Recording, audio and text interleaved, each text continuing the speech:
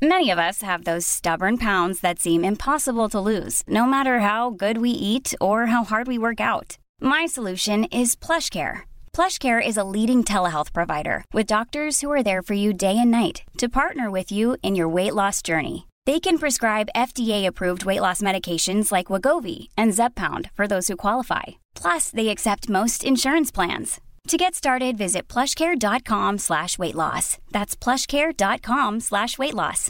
One size fits all seems like a good idea for clothes until you try them on. Same goes for healthcare. That's why United Healthcare offers flexible, budget-friendly coverage for medical, vision, dental, and more. Learn more at uh1.com. The Opinion Line on Cork's 96 FM. Hear the full show on our app, by podcast, or on 96fm.ie. Connecting to the big show.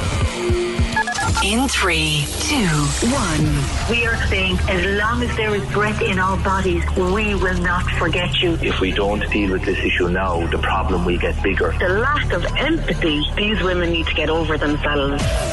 We're the one for Cork and ready to talk. Can we just talk? Call 1850 715 996. Text or WhatsApp 083 396 96 96. Email opinion@96fm.ie. The lines are live. Let's kickstart the conversation.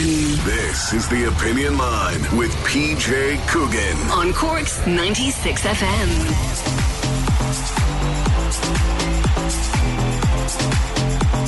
Do you know, you love it when a story that we started talking about here in midsummer, when some people had never heard of the place. Now it's national news, and this morning it's going before an Oireachtas committee, and hopefully we can touch base with it during the morning. That's the Owen Curra Centre story, which you'll have heard my visit to Owen Curra.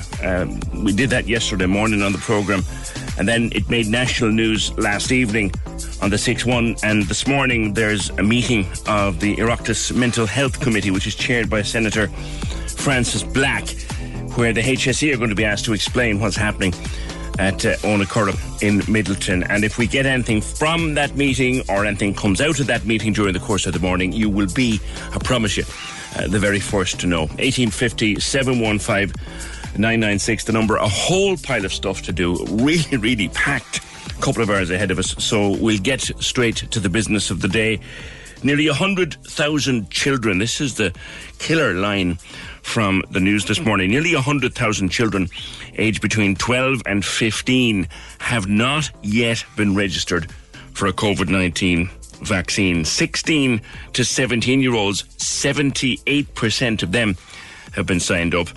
18 to 29-year-olds, 86% of them have been signed up, but there's a low take-up in the children aged between 12 and 15, and that's worrying on a number of levels. Professor Liam Fanning is with the Department of Immunovirology at UCC. Liam, good morning to you.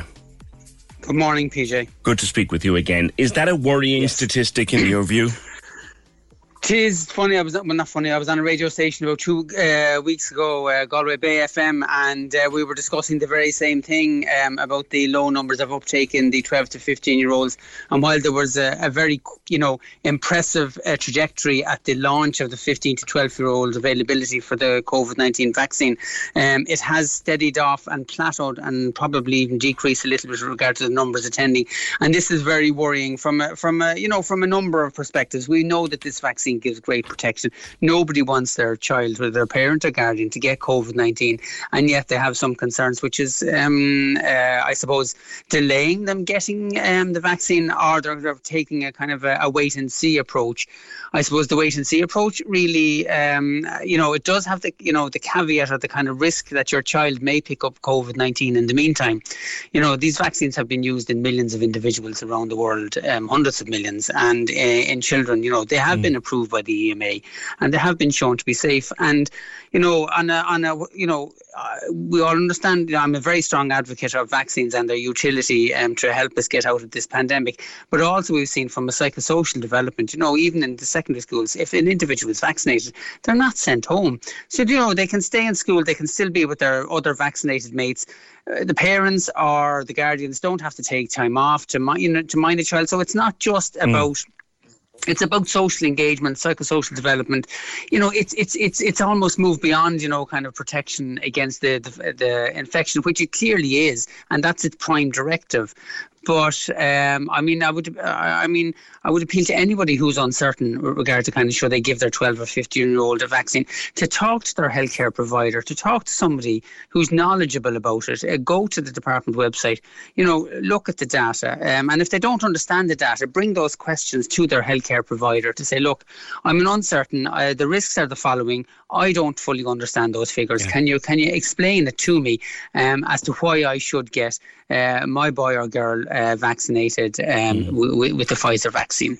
Those who are over 18, Liam, they're young adults. They can make their own decision. Those who are in their late teens, well, they will tell their parents what they want to do and they'll argue it out and a decision will be made. But those between 12 and 15, if your parents are hesitant, then they're not going to bring you to a centre and they're not going to present you for your vaccine, and you can't go on your own if you're under 16. So hesitancy among parents was probably a huge hurdle here, would you think? I would, absolutely. And look, some of this comes from probably, during the build-up to where we are now, was so much mixed messaging going on. We'll say language between NIAC, between NPHET, between government. Minister Donnelly telling us at one point there wouldn't be a choice in vaccine, then telling us we wouldn't be mixing vaccines. And all of those things have come to kind of, individuals have a choice. We can mix vaccines now. And we are now getting even booster shots, which are being used, technically speaking, off license, for the over 80s and in the community, and the over 65s in residential care facilities or we'll say community shared living. So there's been an awful lot of trajectory and information, to people, and I can sense, that with some individuals, look, I've just heard too much, and I can't understand any of it. Look, go to their healthcare provider. They will provide and talk to them in a language, and they will be able to give them the time to, answer their questions and worries. And they're probably their worry is is my child going to react to the vaccine in a way that would be worse than if I got COVID-19? Look, that's basically the bottom line, PJ, I imagine. And, we know that, COVID-19 infection has a small possibility of long COVID, even in young children. We know that some individuals, can be symptomatic for maybe, 3, 4, 5, 6, 7 weeks beyond it, and then recover. The GP will say, well, look, the vaccine will protect your child against that, will protect you transmitting it. And there is a risk of, a small risk of, inflammation of the heart in individuals, and that's a very serious condition, but we can manage it. So, it's all about, giving a proportionality to the risk and benefit, and letting as you rightly say, we'll say the vaccine disposed 13-year-old, if their parent says, no, you're not getting it, well, then they can't get it. That's the end of that story. So it's about continuing the education journey to try and bring them to a point where they say, right, look, the benefits outweigh the risk. There's a lot of COVID going around in the kind of 12 to 24-year-old age group at the moment. I don't want my son or daughter picking up COVID-19 because, they may be the one who will get long COVID, and it's a risk balance. It's like with all vaccination programs, PJ, children are vaccinated against polio. There hasn't been a case of polio in Ireland in a long time. You know what I mean? So, and we vaccinated them against hepatitis A, hepatitis B, and, the meningococcal ones and all. So there's a lots of stuff. And the other thing too is we're coming into a flu season as well, PJ. And nobody, we really don't know what this Delta variant is going to be like in the context of a respiratory virus that has, an influenza and maybe an RSV type virus, the usual snotty kind of viruses responsible for kind of runny noses and coughs and that kind of thing. And we saw yesterday we had a kind of easing of restrictions and more mixing. And on the 22nd of October, that's going to happen again. So, the vaccines do offer the best protection, PJ. But you are right. A 13-year-old who wants a vaccine and the parents or guardian says no, they're in a very tricky position with regard to getting it. They can't get it. John raises a number of questions, Liam, that I think I'm hearing from parents of children in that age group, shall we say. Mm-hmm. First of all, he raises the question of it still not being fully licensed in the EU. He also raises a question which I've heard in my own circle. Well, aren't young bodies still maturing and a young body at puberty time, and aren't those children at a very difficult time in their lives? Their body chemistry is changing, their physiology is changing, and we're putting, and I will use the term reservedly here, Liam, we're putting an experimental product into their veins. That's a mentality that is out there, whether we agree or disagree with it. That is true. Okay, so let me deal with some of the maybe just in reverse order regarding to their growing bodies and maturing. That is quite correct. But what we, in an ironic sort of way, what we are seeing from these vaccines is that the younger individuals are having a more robust response to these vaccines, and that's why, for the 5 to 11-year-olds, they're actually able to use much less of this particular of the component, the active part of the vaccine in the vaccination. They use I think 30 micrograms. It's a small part of a gram. And in the 5 to 11-year-old, it's going to be a third of that. It's going to be 10. Why? Because we know that their immune responses are really vigorous at responding to pathogens to protect them against foreign proteins. So really, I understand that they're growing in all aspects, be it psychologically and physically. But ironically enough, from an immune perspective, they're at the best point to get this vaccine, because we saw with the human papillomavirus, the virus that causes cervical cancer, that particular vaccine was given, was recommended to be given ideally in the young teenage years. Why? Because they have a very strong response. Now, the other reason why was before they become sexually active. That's a slightly different story. Sure. But, the individuals of this age group respond really strongly to vaccines. And I say really, really strongly. They don't exhibit a side effect portfolio that's any different to those that are older. They generate more protection. Yes, against the vaccine. So the second point you mentioned there was about licensing. Yes, so these have emergency approval for the duration of the pandemic. And what we've seen, and with, let's face it, without that emergency approval, everybody remembers where we were in January. We would be still, dealing with the consequences of rampant rampant infection. Trying to ameliorate that with stringent lockdown. We look to Australia and see where they are now, and we look back with them in envy when they had their tried essentially zero COVID strategy, and Delta was the one that found the weakness in that strategy. Yes. So in order to give the global population the best protection possible, we had to have emergency use authorization for these particular agents, right? And what will happen now is, we've already seen that the FDA has given, we'll call it regular approval for the vaccines in the adult population, and that emergency approval will change, our emergency authorization will change to kind of, we'll call it fully licensed use for these particular drugs. So yes, they are correct. So it's like we were in an emergency situation. We had to use the tools available, and we were in many ways so lucky that this pandemic didn't happen, maybe 5 or 10 years ago.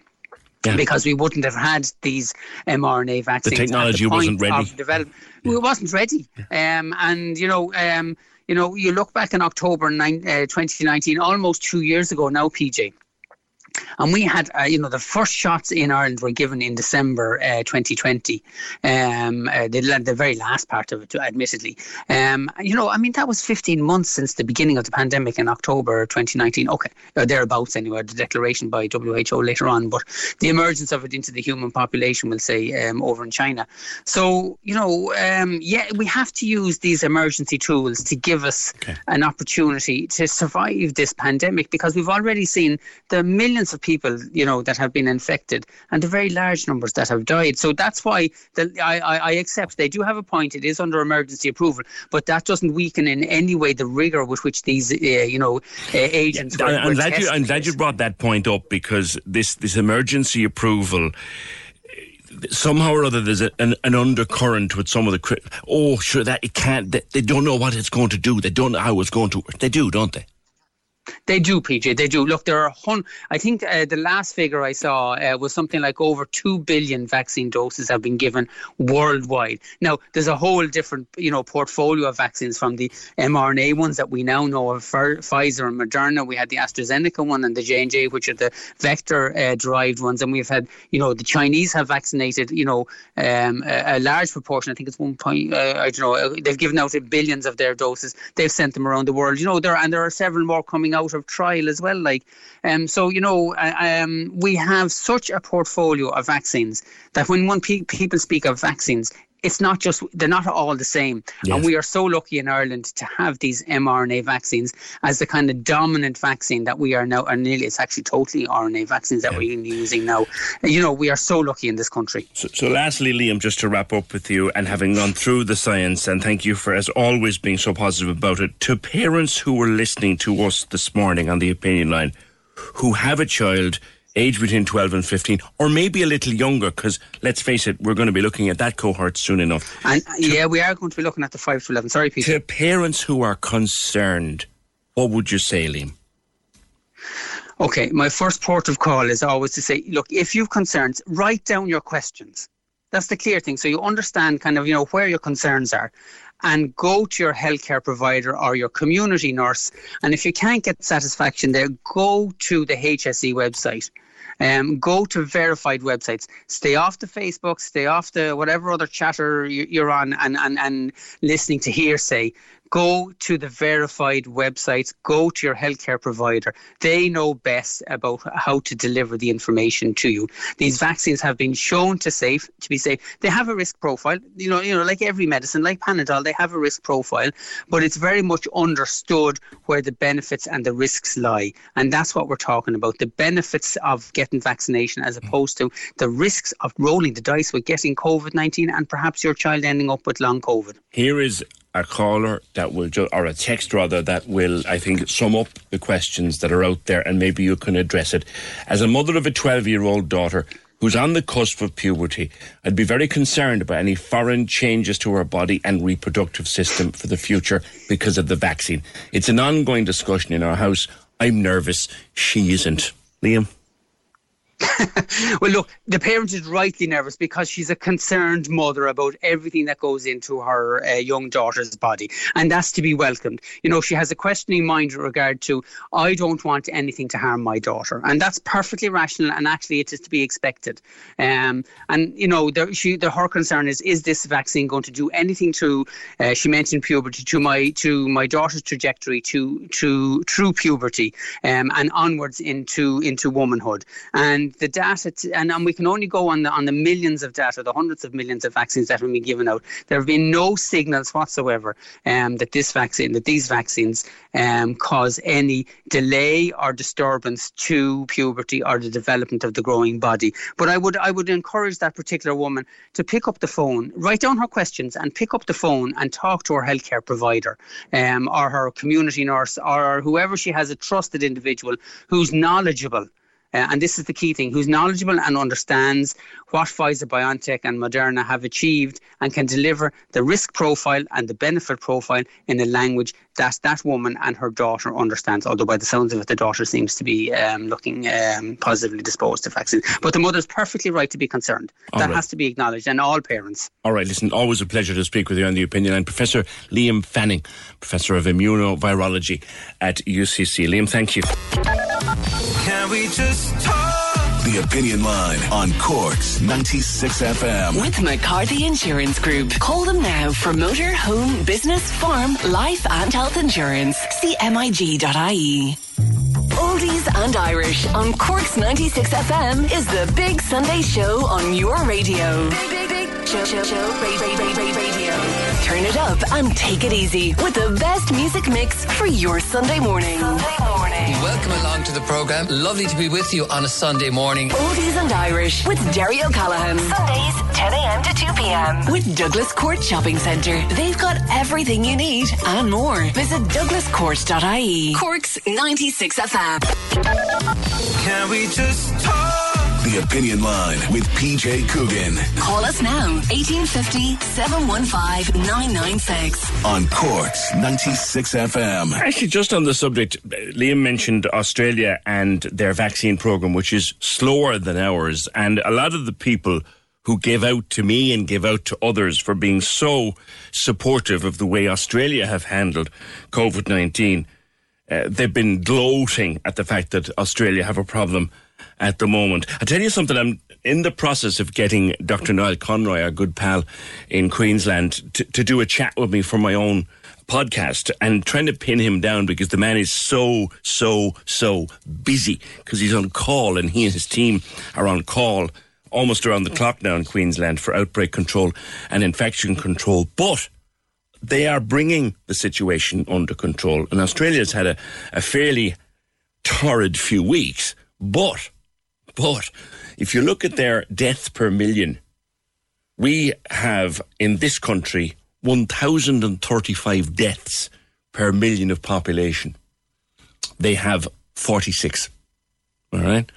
And they are vaccinating. Now, it's a slower program and there's a bit more hesitancy than we had, but you can't win on every stall in the fairground. But they will get through it. They will get through it. They've been far more successful than us if you look at it in a total picture. I mean, if you look at Queensland, where Niall is, they had, I think the last time he was on, he said 7 deaths. We've had, how many? 5,000, and they've the same population. But they are vaccinating, and they will get through them. But yeah, if you ever want to knock Australia, because some people do, we had 1,000 or have had 1,035 deaths per million population in this country. They've had 46. So think about that the next time. 1850 715 996. I'm only waiting to get my 8-year-old vaccinated. The worry of her getting COVID is way more than the worry of any vaccine side effects. For me, it's a no-brainer, to be honest. And that seems to be a lot of parents. And listen again to what Liam Fanning had to say. If you've got questions, write down your question, call your doctor, call your public health nurse, go to see someone who's actually qualified, go to a proper website. Do not be getting your biology and your immunovirology and your epidemiology and your physiology from Twitter or from Facebook. Don't. Right? Can we breathe? We can. All right. 1850 715 996. Politicians in Cork are being urged to push harder for a supervised injection centre for the city. This came up at the Cork City Joint Policing Committee, the JPC meeting, yesterday, and it was brought up by the Chief Executive, Anne Doherty, and by the Lord Mayor, Councillor Colm Kelleher. Let us find out if the experts in, and I'm not saying that Colm in his own way or Anne in her own way aren't experts in their own views, but let's go and talk to an expert about about whether or not a supervised injection centre would be a good thing for Cork. I speak of course, Michael Gearan. I'll talk to him next. Can we just talk? The Opinion Line on Cork's 96 FM. With McCarthy Insurance Group. Call in person or call them now. They don't just talk the talk, they walk the walk. See MIG.ie. Let me show you what it's all about. Simon Murdoch and the best music mix. Weekdays from midday on Cork's 96 FM. Afternoons in Cork sound better here. I've got the big tunes from all your favourite artists. Hey, it's me, Justin Bieber. Hi, this is Billie Eilish. What's happening, everybody? It's Tom Grennan. I'm always good for a prize. Oh, thank you so much. That's brilliant. Thanks a million. And big name stars on the show for a chat. Joel Corry. Personally, Ireland is my favourite place to play. You guys know it's like a second home to me, and I miss it so much. In the afternoon in Cork, in the car, at work, at home, make sure you're with me. Let me show you what it's all about. Simon Murdoch, midday to 4 p.m. on Cork's 96 FM. Can we just talk? The Opinion Line with PJ Coogan. Text or WhatsApp now. 083 396 96 96. On Cork's 96 FM. So, injection centres for heroin users were part of the programme plans for government in 2016, but of course it never happened. Should it be happening, Michael Gearan? Good morning again. Good morning, PJ. Good to talk to you as always. And to you. I think that the idea, as you pointed out there, the idea of supervised injection centres has been around in Ireland for some time, but has failed to get off the ground, possibly because nobody really wants a supervised injection centre in their locality. And I think in Dublin, one of the issues was they were struggled to get the necessary planning and the site to make it happen. That's right. But I think broadly speaking, what we need to look at here really is the cohort of people to which we are referring. These are chronic heroin abusers who are injecting, and there is a good possibility that a lot of them will not be engaging with any service whatsoever in terms of improving their lot. So the idea of the injection centre is that the people will be able to come in. You will more or less eliminate the possibility of accidental overdose because you will have trained staff and things like naloxone and that to reverse the effects of opiate overdose. And you will also minimise the effects or the likelihood of somebody contracting a needle-borne disease. So in that respect, supervised injection centres are a very good idea. They also, of course, provide an opportunity for the staff in the centre who will be qualified and trained to engage with the person and maybe to talk to them about how they might cut down or maybe eventually cut out their heroin use. So there are an awful lot of positives associated with supervised injection centres. The people who don't agree with them, and they would be in the minority at this stage, I would say that by providing an injection centre for somebody with a heroin problem, you are in effect and to some extent normalising that behaviour. Aren't we always told, Michael, are we not always told that one of the problems with addiction or with people trying to get out of addiction is that we knowingly or unknowingly enable them, and that providing an providing an injection centre is actually the state enabling people to continue with a habit that in actual fact we should be trying to break?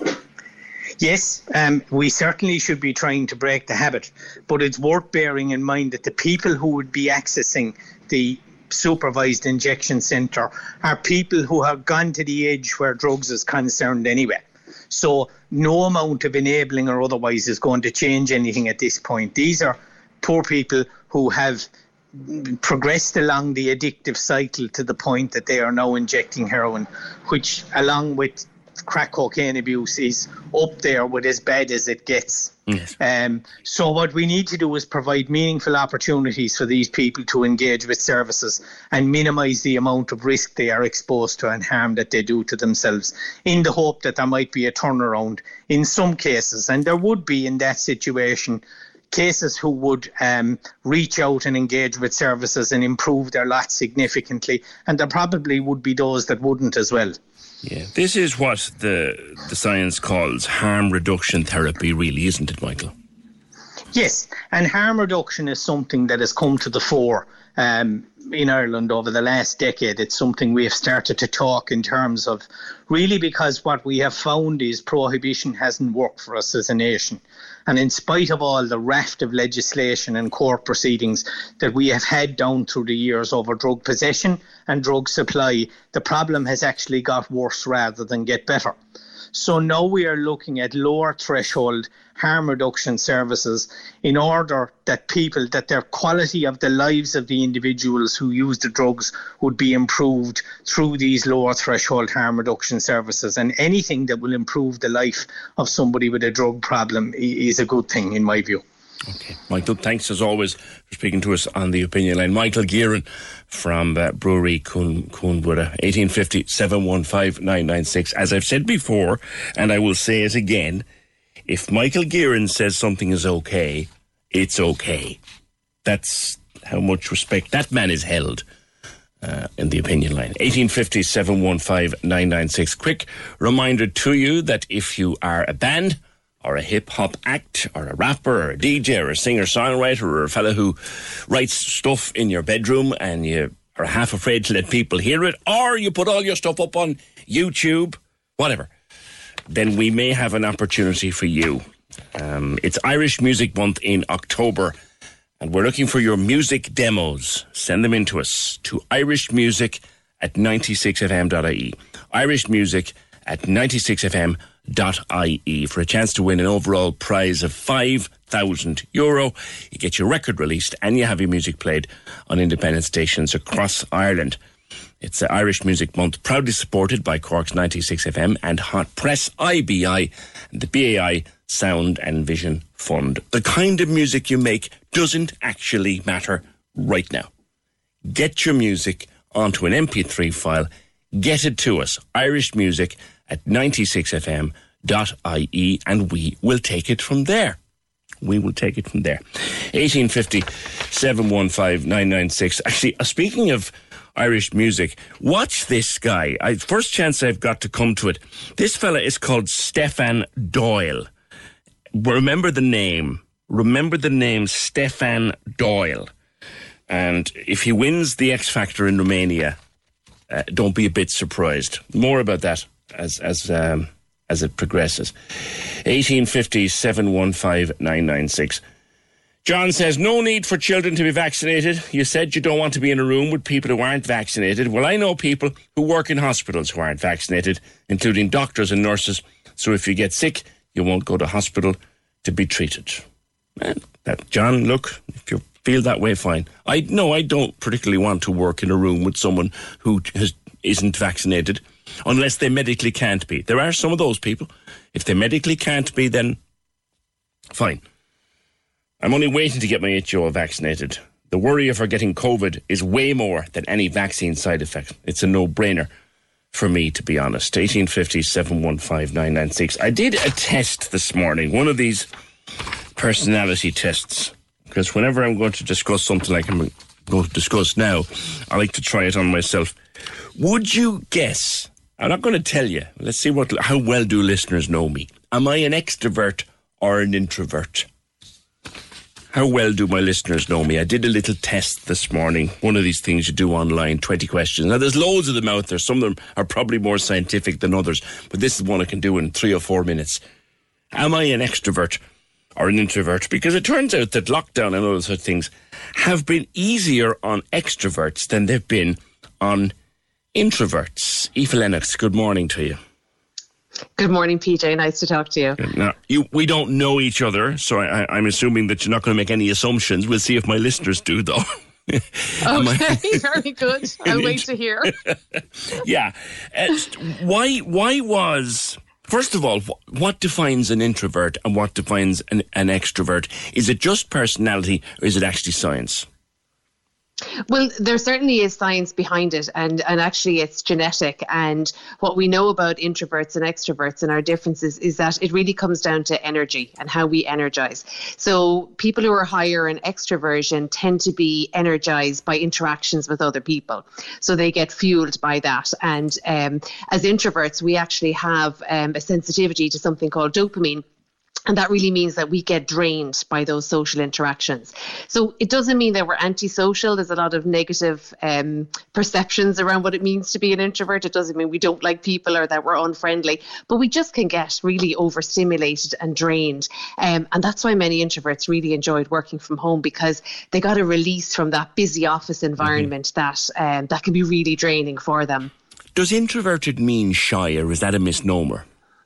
No, and you can actually have shy extroverts.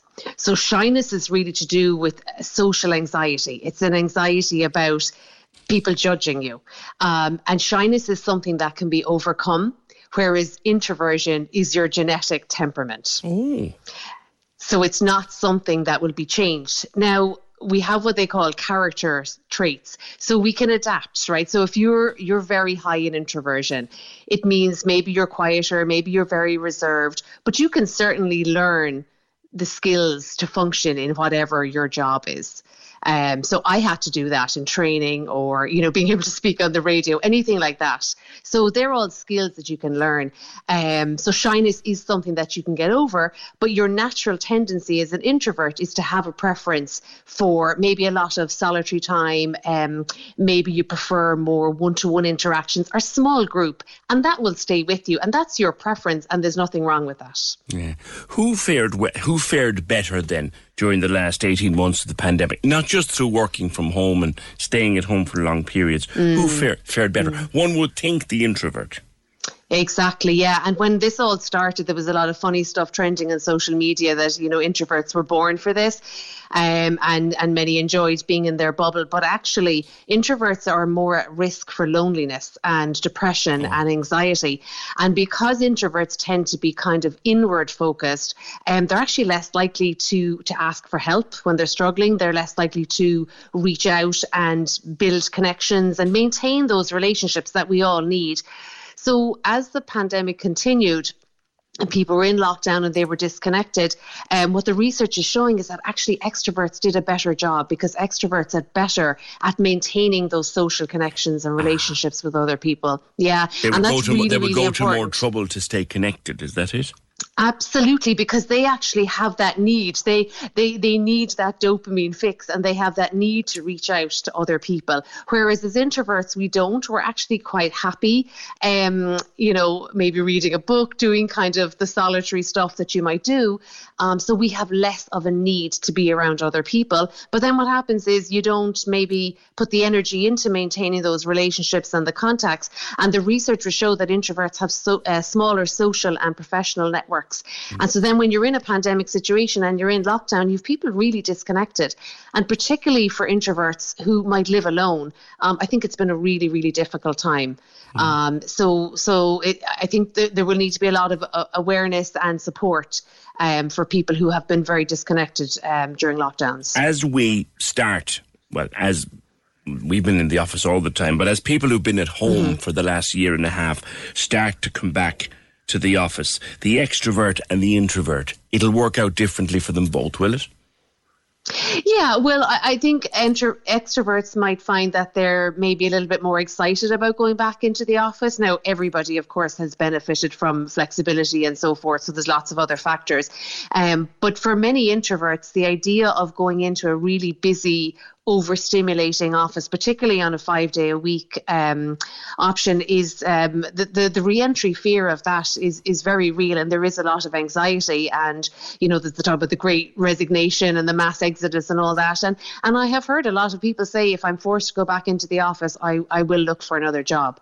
So I think it's really important for introverts, and I hope maybe during lockdown that they may have come to a self-awareness about their temperament and realise, I'm really productive and I'm really focused when I have opportunity to work in a quiet environment. So maybe when you go back into the office, there needs to be some conversations around temperament, and, have introverts and extroverts talking about their temperament and what does that mean and what are your strengths and how do you like to work, and just having those conversations. I think we have a real opportunity here to redesign work, because a lot of the workplaces or the processes are really designed for more extroverted temperaments.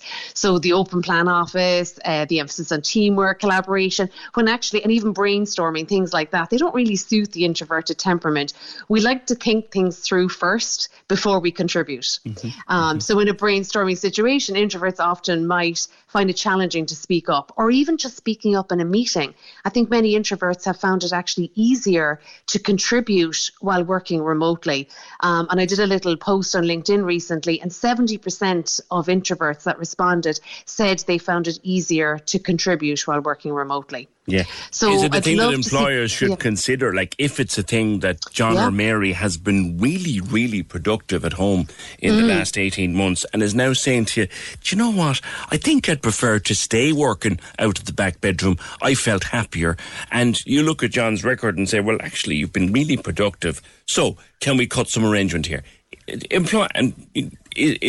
Should employers take that into account? Yeah, absolutely. And I was listening to your speaker yesterday, and like this isn't a one size fits all, I suppose, and where there can be flexibility, like the focus is on the outcomes and the deliverables and what you do in your work, not so much how you do it. So when and where you do it should become less important than what you actually produce in the end. And definitely to create more inclusive work environments, paying attention to our temperament and our different ways of working, I think will be really beneficial going forward and really helpful for well-being and mental health as well. Okay, for those who wouldn't know what they are, how can you tell whether you're an extrovert or an introvert? Yeah, so I mean, there's loads of online assessments like the one that you just mentioned, but I always give the kind of the weekend example and say, how do you like to spend your weekend? Do you like to fill it with socialising with other people now that we can get out and do a little bit of that? Or is your preference to maybe have a quieter weekend? Now, we're all human, and it's very important to say that personality is very complex. So we all need a little bit of socialising and connection, but we'll just differ in our needs for it. Or you might find that you need time to process. Maybe you're a slower decision maker. Maybe you're more reserved. Maybe you're a deep thinker. You're very analytical. You're very empathetic. They tend to be the strengths and the traits of somebody who's higher in introversion. So you might look at that within yourself. Okay. And if an introvert has no choice but to get back out there and open up again, any advice for them? Yeah, absolutely. Well, first of all, just respect your introvert temperament and what that tells you about your needs in terms of your need for recharge. So maybe during your working day at home, you were able to go off for a walk in the middle of the day. See, can you maintain that? Or you need little breaks to recharge. If your preference is for one-to-one, smaller groups, see if you can communicate that within the work setting as well. And then talk to your manager, talk to your colleagues about temperament and have some conversations around that. And I would say just take it slowly. We've never been here before. This is a social experiment. And going back into the office, you know, I'd be concerned that we'd be trying to replicate how things were before. Yes. And I would love us to see that we can take this opportunity to, you know, how can we make work better for everybody and really play to everybody's strengths. You can't flick an 18-month switch in one day. No. Can't be done. Can't be done at all. Actually, there's an interesting concept of time of measurement, lastly, that people who thought their personality was one way have discovered through lockdown that actually they're a totally different personality. Yeah, well, interesting enough, Myers-Briggs, they're the personality research company. They came out last year with research which said 9 out of 10 people in the UK feel pressure to act extroverted. So while extroverted strengths or traits are seen as successful in the workplace, so there are many introverts who feel under pressure to act in an extroverted way. So over the last 18 months, you may have actually come to some awareness that actually I quite like an awful lot of alone time. I quite like doing a lot of, one-to-one communications rather than the big group. And I really have no interest in going back to big face-to-face events again. So I think there will be a lot of that as well. And I think that awareness is really good for us to then have these conversations around temperament in the workplace. So I think that's a good thing that has happened. Okay. Well, what would you think I was, Aoife? I'm going to guess that maybe that you're an introvert, only because actually a lot of people in the public space are actually quite introverted. Oh, people you're good at your comedians. Job. You're good at your job. I didn't do one test, I did 3, and they all came back as introverted.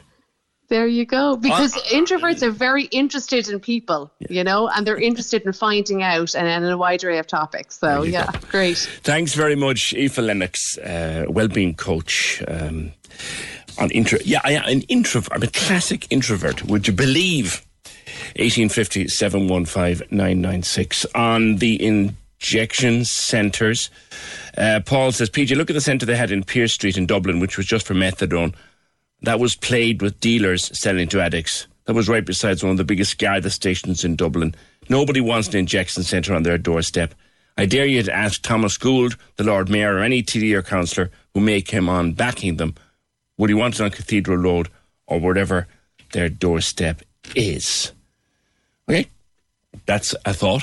1850 715 996. The Onacora story, you'll have heard my package from there yesterday, and we've been covering it right throughout the summer, and it's made national news now, and very shortly it'll make the agenda of the Oireachtas. Senator Frances Black joins me. Frances, good morning.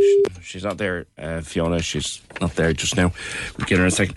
But it's going to come up before a meeting of the Mental Health Committee of the Oireachtas, where I understand that the HSE are also going to be present, are going to be asked to, I guess, explain their strategy for closing the Onacora Centre, which, as we speak, is still penciled in for the end of October, and as we speak, none of the residents or their families know what is going to happen. And as you'll have heard in our package yesterday, some of the residents are very anxious and distressed about what might be going to happen. Frances Black, good morning. Good morning. How are you doing, PJ? How did this meeting come about? Well, I was contacted by Councillor Liam Quaid probably in maybe July, August this year, and I was told of the Onacora Centre possibly closing, and how people were informed around it.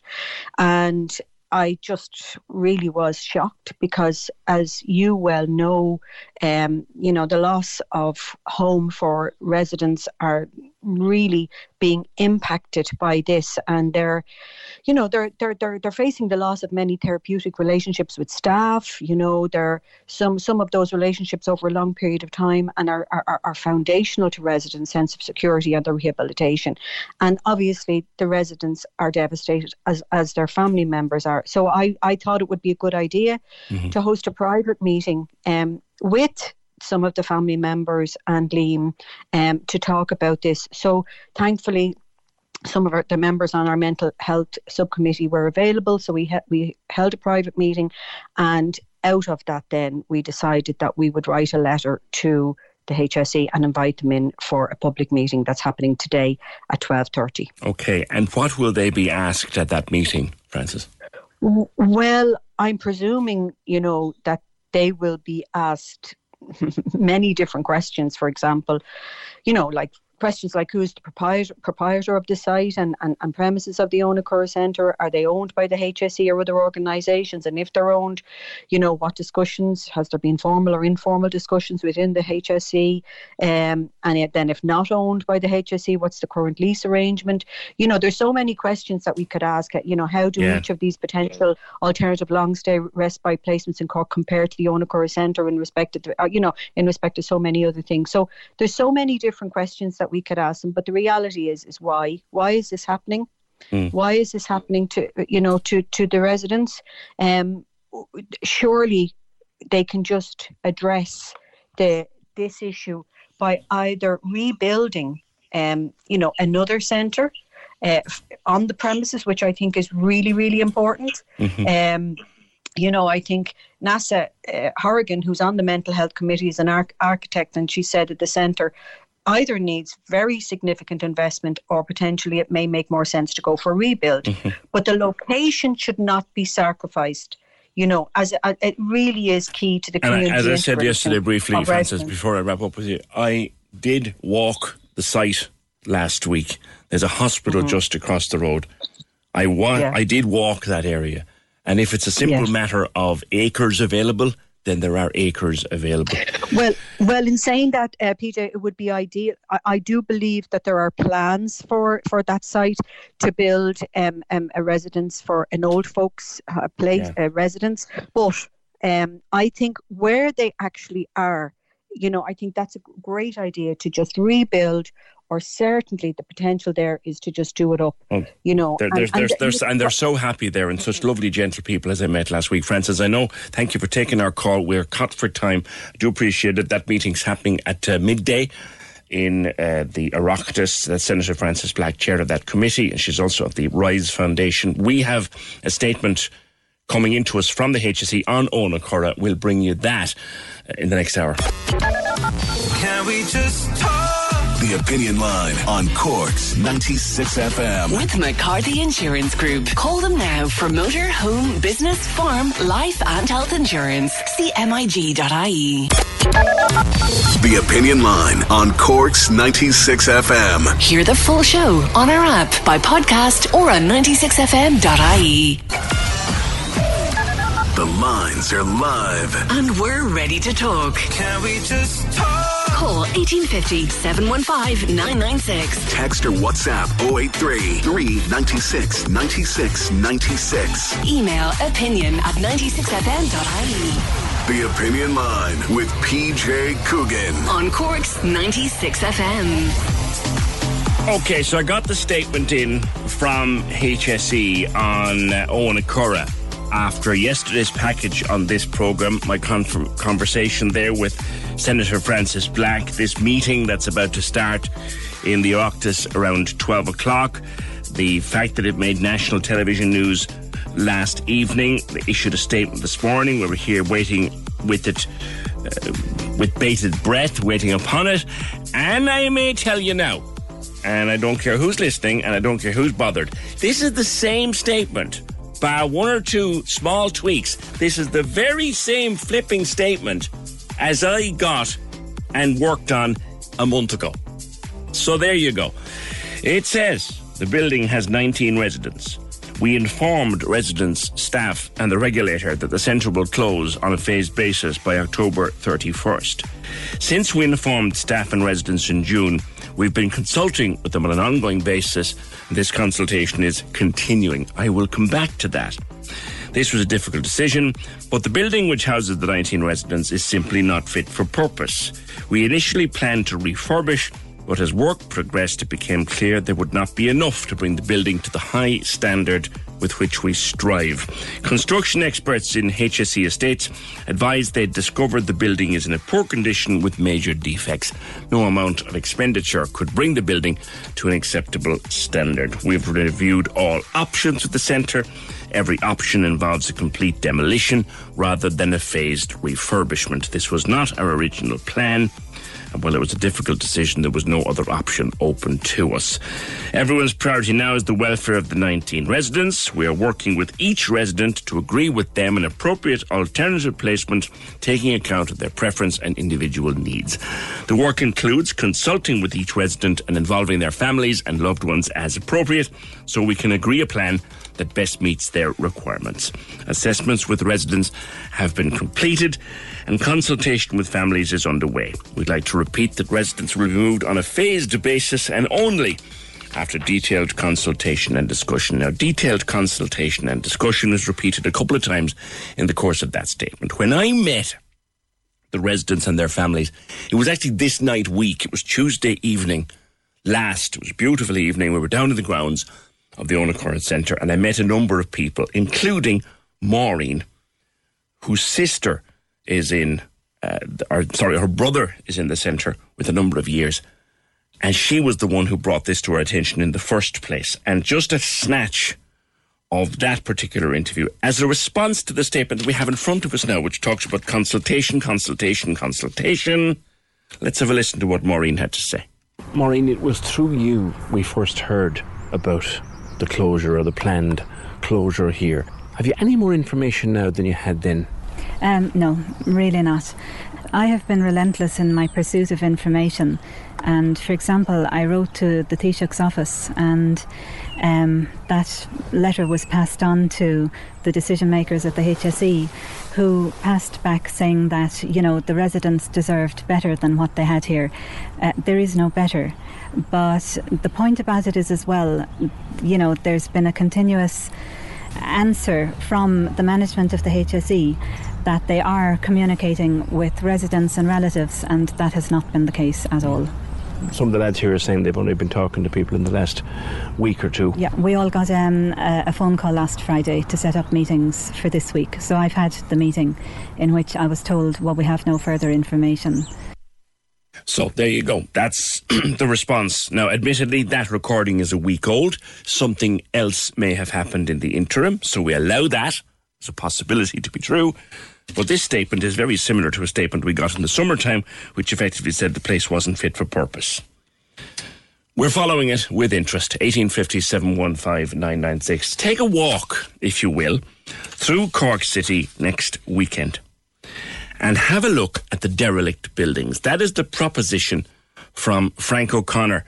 Frank has spoken to me many times before on the programme about the amount of dereliction in our city and about particularly the number of buildings lying there idle and empty and derelict and cold and damp and disused with trees and bushes growing up inside them that could actually be turned around and turned into housing and turned into places for people to live and raise their families. Frank, good morning to you. Good morning, PJ. Thanks for having me on again. I follow your photos with interest because what happens is I go, crikey, yeah, that place. We have so much dereliction in our city. Absolutely.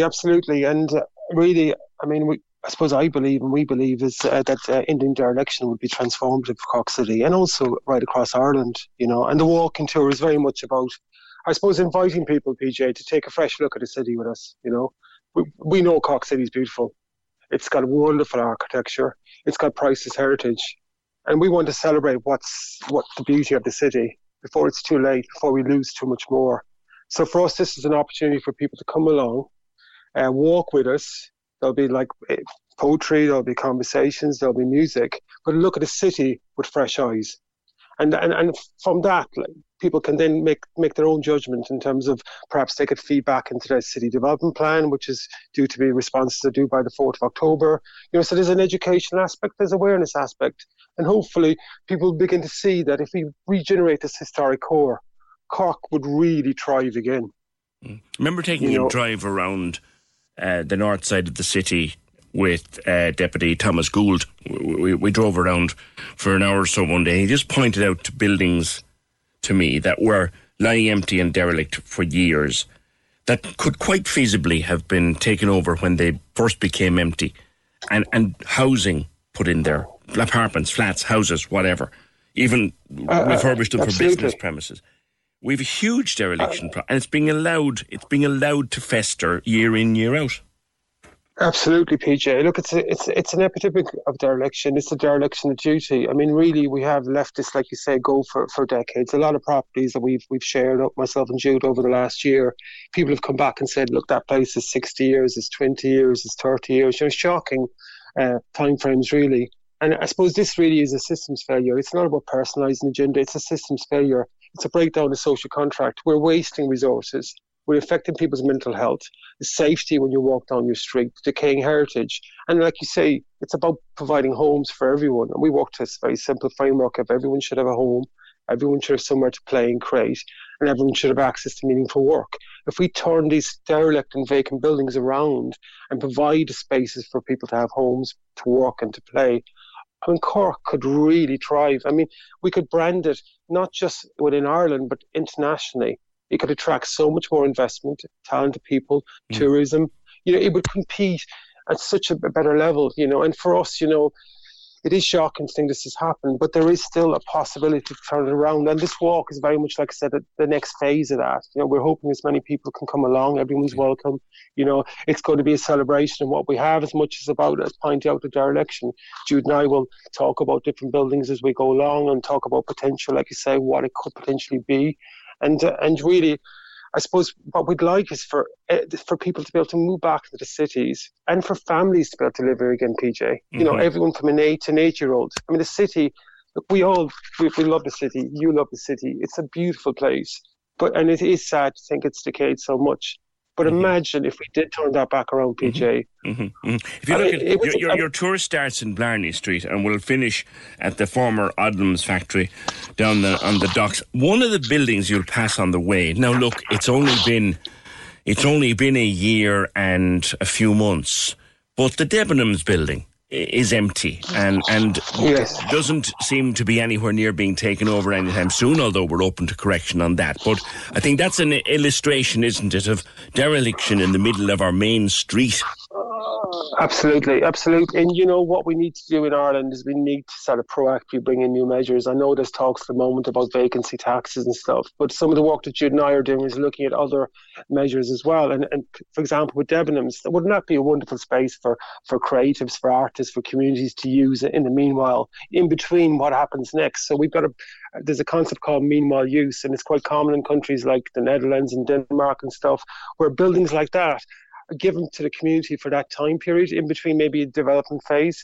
And, it sort of starts to bring life back to it again. And you're right, it's not just Debenhams. Sadly, when you walk down Patrick Street, there is so much vacancy. It's heartbreaking. And it does make it, I suppose, for people at night time, it makes the place a lot less safe as well. Yeah. And then Debenhams, is, like you said, is a great example. And I think it does require it's highly unlikely, to be fair, the way business works. It's highly unlikely that building will remain empty forever. There's going to be something go into it. It's the nature of high street business, but it's an example. Exactly. And there's a lot more of those around, you know, and it's like you say, it's about a city that we all love and we all want to do better. And I think recognising that our historic core in Cork is internationally significant. And if we did rejuvenate it and refurbish the buildings, obviously it's less waste. We're bringing back skills that are needed, creating jobs, the local economy will thrive, people will be able to go to more cafes and restaurants. It's all that wonderful thing. And I mean, when we moved back here 3 years ago, Jude and I, we were struck with that immense beauty. And I suppose really since then, it's been our mission to try and shine a light on it and say to people, look, recognise what you have and let's maximise that potential. Well, certainly through your Twitter feed and the photographs you put up, you've certainly got me thinking, and I'm in and out of here every day of the week, and places that are derelict and just shut down for years. Your walking tour starts Monday, or Saturday. And it's with Catu Cork. So obviously Catu Cork are the lead organisers. They're the tenants union. They do some amazing work in bringing homes and making sure people have homes. So it's working with them. Starts at 1 o'clock on Saturday. And like you said, it goes on for about 3 hours. So I know it's too much time for a lot of people, but people are welcome to join anywhere along the way. You know, we would be delighted to see people. You know, it's all of our city. And I suppose in a way it's about taking back the city that we all love and making sure that can thrive for future generations. All right, Frank, thank you very much. 1 o'clock Saturday, and at Catu, C-A-T-U, Cork, across all the socials. At Catu, C-A-T-U, C-O-R-K, across all the usual socials. 1850 715 996. Deputy Thomas Gould, I just mentioned him in passing there a couple of minutes ago, to say we'd done a tour around Blackpool. It was during the last election campaign where, Thomas, you showed me the level of dereliction, and I thought I knew the place, but you shocked me. And many of those places are still derelict. You've got something coming up in the Dáil this evening. Good evening, or morning to you. Good morning, PJ.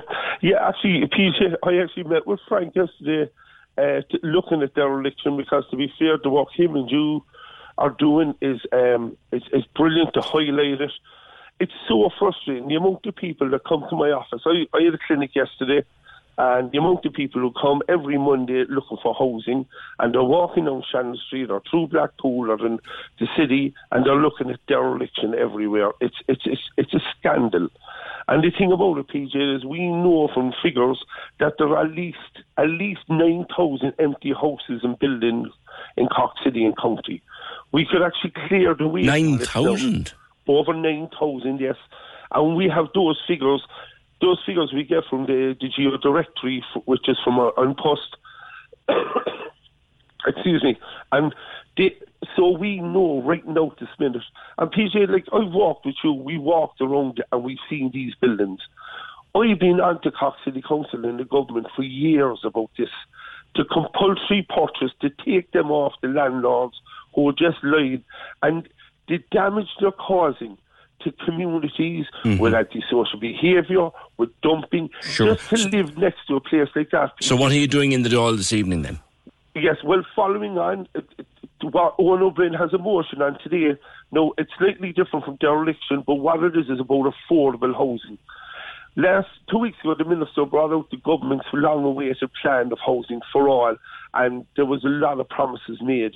But at the very last minute, the Minister O'Brien gave an exemption for anyone who purchased land between 2015 and 2021. There was supposed to be an extra 10%. So if you built 100 houses, PJ, 10 of them would be social, but there was supposed to be an extra 10% for affordable. So for people who couldn't afford to buy them at the market value, they'd buy them at a reduced price.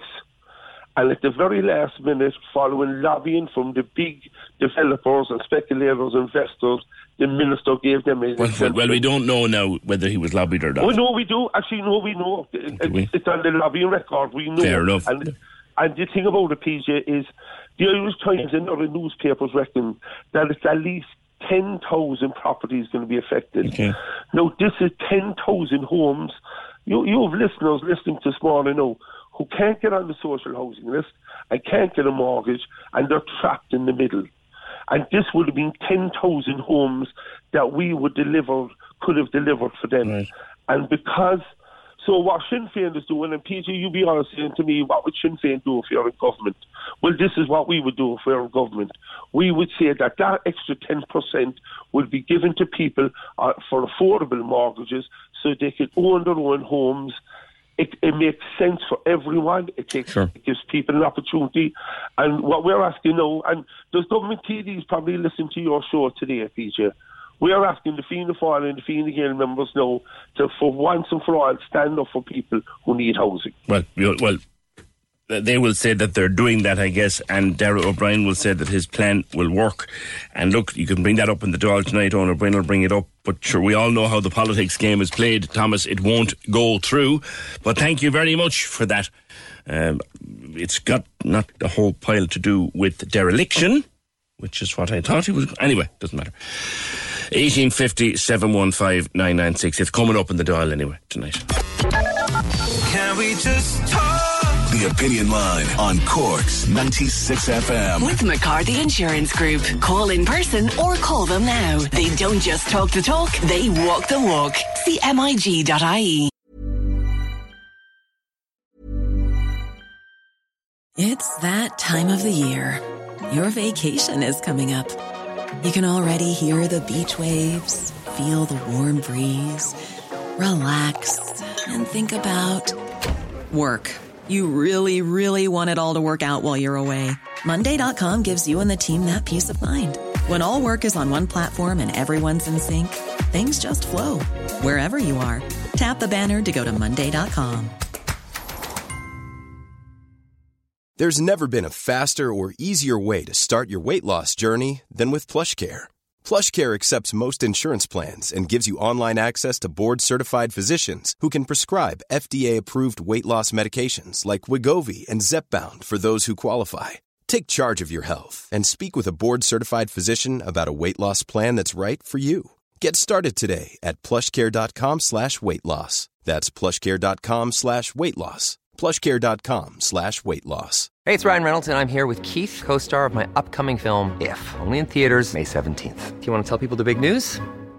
All right, I'll do it. Sign up now and you'll get unlimited for $15 a month and 6 months of Paramount Plus Essential Plan on us. MintMobile.com/switch. Upfront payment of $45 equivalent to $15 per month. Unlimited over 40 gigabytes per month. Face lower speeds. Videos at 480p. Active Mint customers by 531.24 get 6 months of Paramount Plus Essential Plan. Auto renews after 6 months. Offer ends May 31st, 2024. Separate Paramount Plus registration required. Terms and conditions apply if rated PG.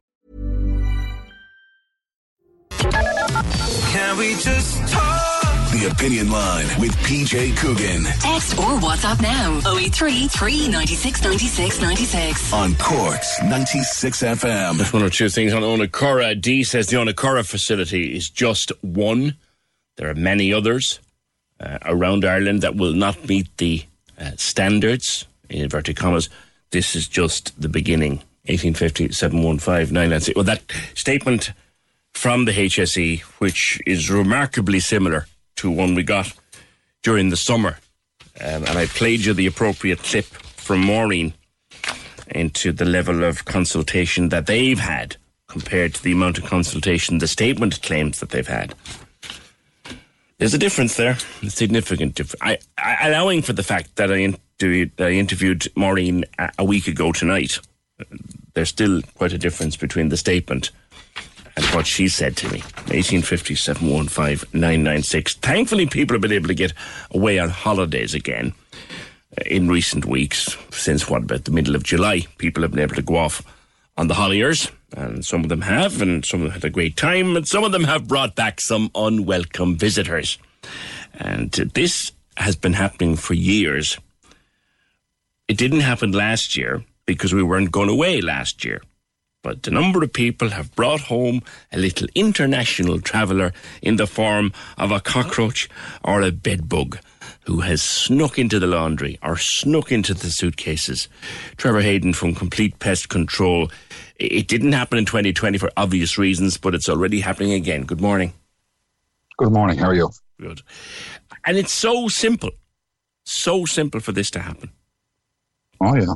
Yeah, absolutely. So nobody intentionally brings these guys home, but yeah, people are accidentally bringing them home, and that's when the fun and games begin.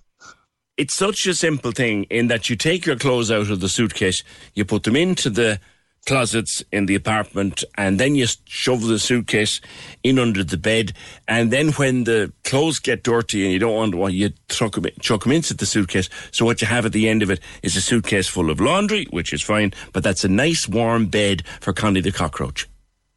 Yeah. Look, I was years ago when we go away with my wife and the kids, we'd be guilty the same. You'd have one suitcase dedicated to dirty clothes, which usually sits in the corner of the apartment or the hotel room, and you'd throw the dirty clothes in there as you accumulate them. But because that's left open, these little cockroaches can get in. And then other people then put their other bag maybe under the bed or in the wardrobe, and it's nice and warm and it's dark in there. And this is where these guys hang out. And if you just bring home one, well, can he breed or she breed?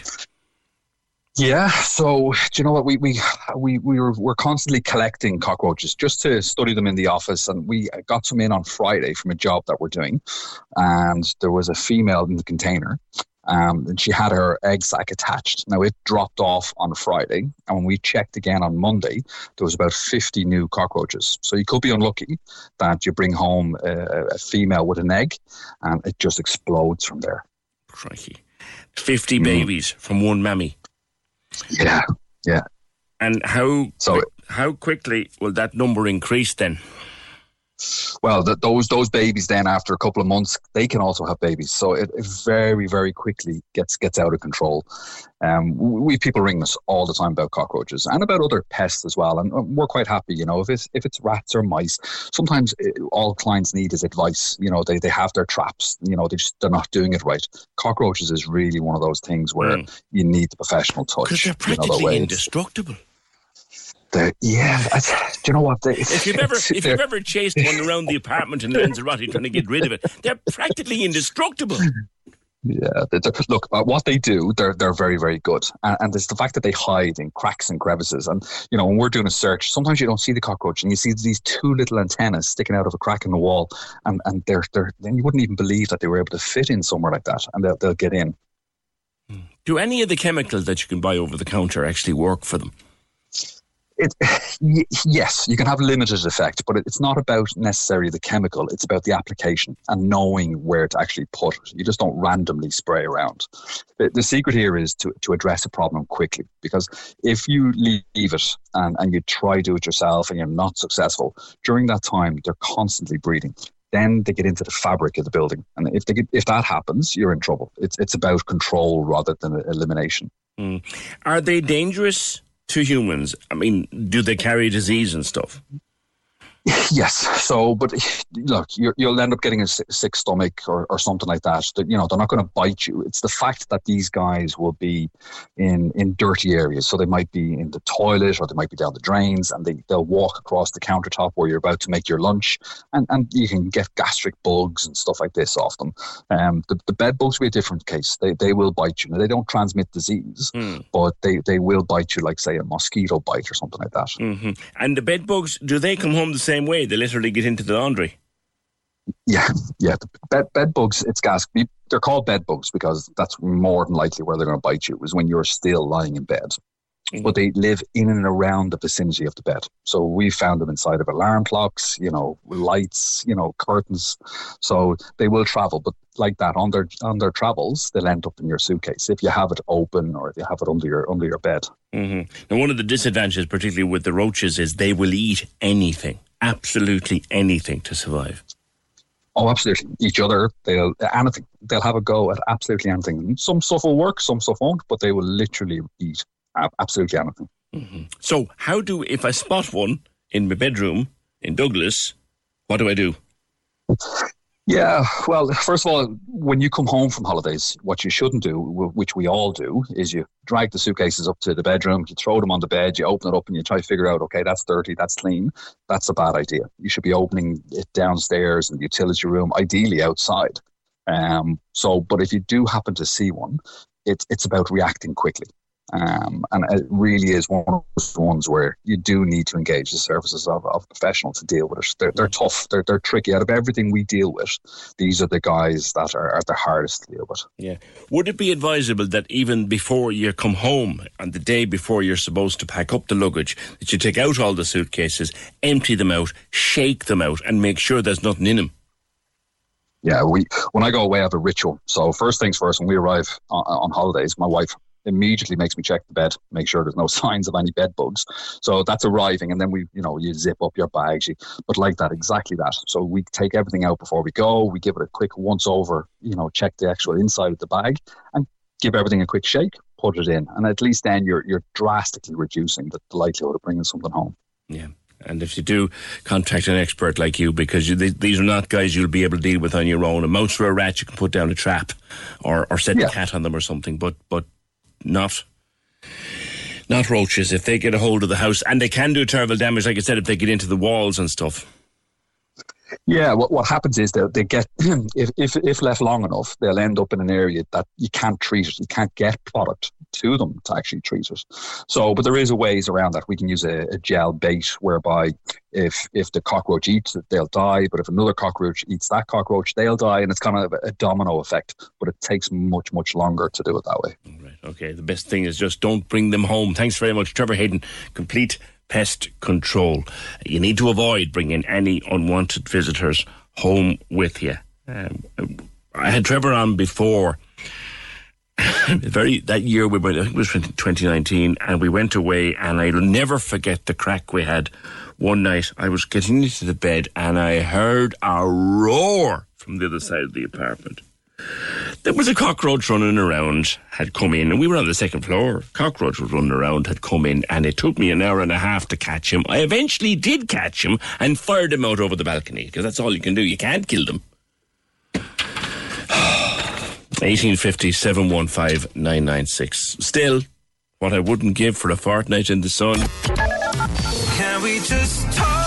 The Opinion Line on Cork's 96 FM. With McCarthy Insurance Group. Call them now for motor, home, business, farm, life and health insurance. See MIG.ie.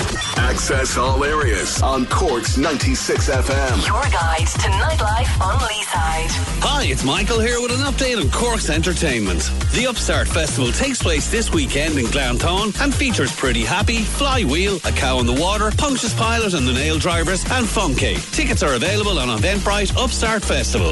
Access all areas. Europe's premier tribute to the supergroup Fleetwood Mac brings you on a magical musical journey from Peter Green blues era till the multi-platinum selling band that tour these days. Mac Fleetwood is part of the Guinness Cork Jazz Festival at the Opera House and takes place on Saturday, October 23rd.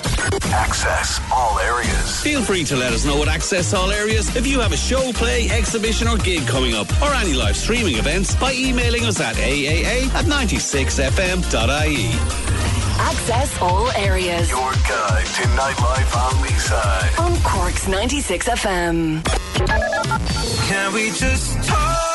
The Opinion Line with PJ Coogan. Call us now, 1850 715 996. On Cork's 96 FM. Now, talking earlier on this morning with Professor Liam Fanning on the vaccines for children and the low uptake. Just to give you the numbers again from the early morning news, was that nearly 100,000 children aged between 12 and 15 haven't yet been registered for their vaccine. That compares to 78% of 16 and 17-year-olds who have been registered, and 86% of 18 to 29-year-old who have either registered or already even had their first or their second dose. So we're talking to Professor Fanning, and he was insisting, look, get your children vaccinated, and when they come down to the 7-year-olds, the 6-year-olds, the 5-year-olds, get them vaccinated too, because the evidence is overwhelming. Hi, Lizzie says, hi PJ, I'm a mother of 3, 9, 12 and 15.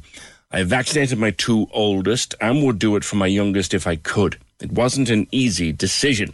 I'm vaccine hesitant, but on this issue I believe science. This virus is much nastier than we think, and it does affect children.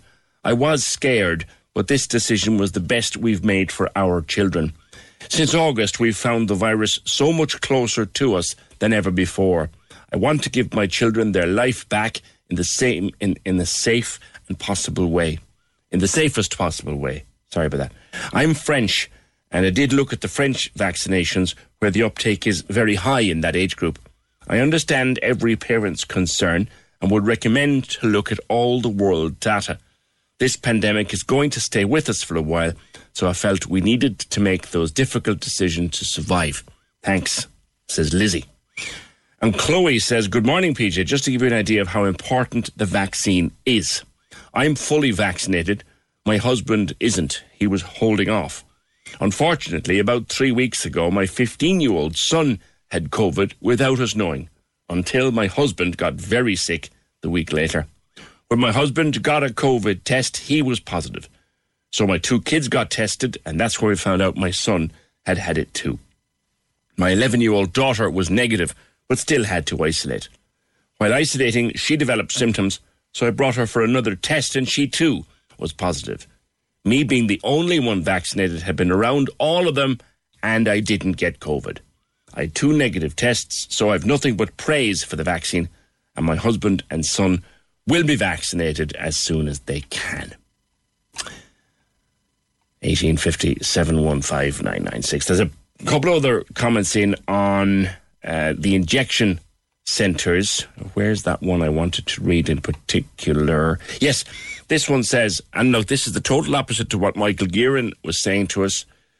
Says on WhatsApp, there should be no shoot-up centres. Don't like that name, but anyway. There should be no shoot-up centres. It's a disgrace. What about when they're stoned and walking around the streets? They're dangerous people when they're stoned. What about the homeless children? The government should be more interested in them than in drugs. We must say we're very busy. Very, very busy this morning.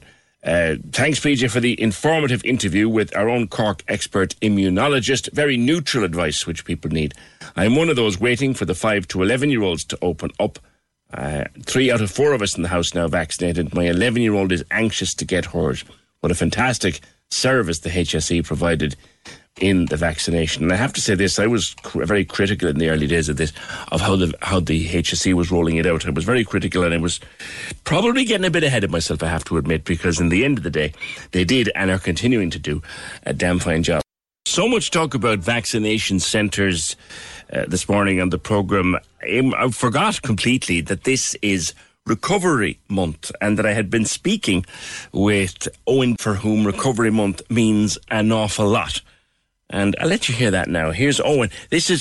September is Recovery Month. It's the month where recovery from addiction is commemorated and celebrated. And Owen has been speaking to us about his experience. Owen, thanks for being with us to discuss Recovery Month. And the best way to do that is with your own recovery. But for there to be recovery, there has to be a fairly troubled journey. And I think your troubles began when you were only 10. Yeah, thanks for having me on. It's nice to be here.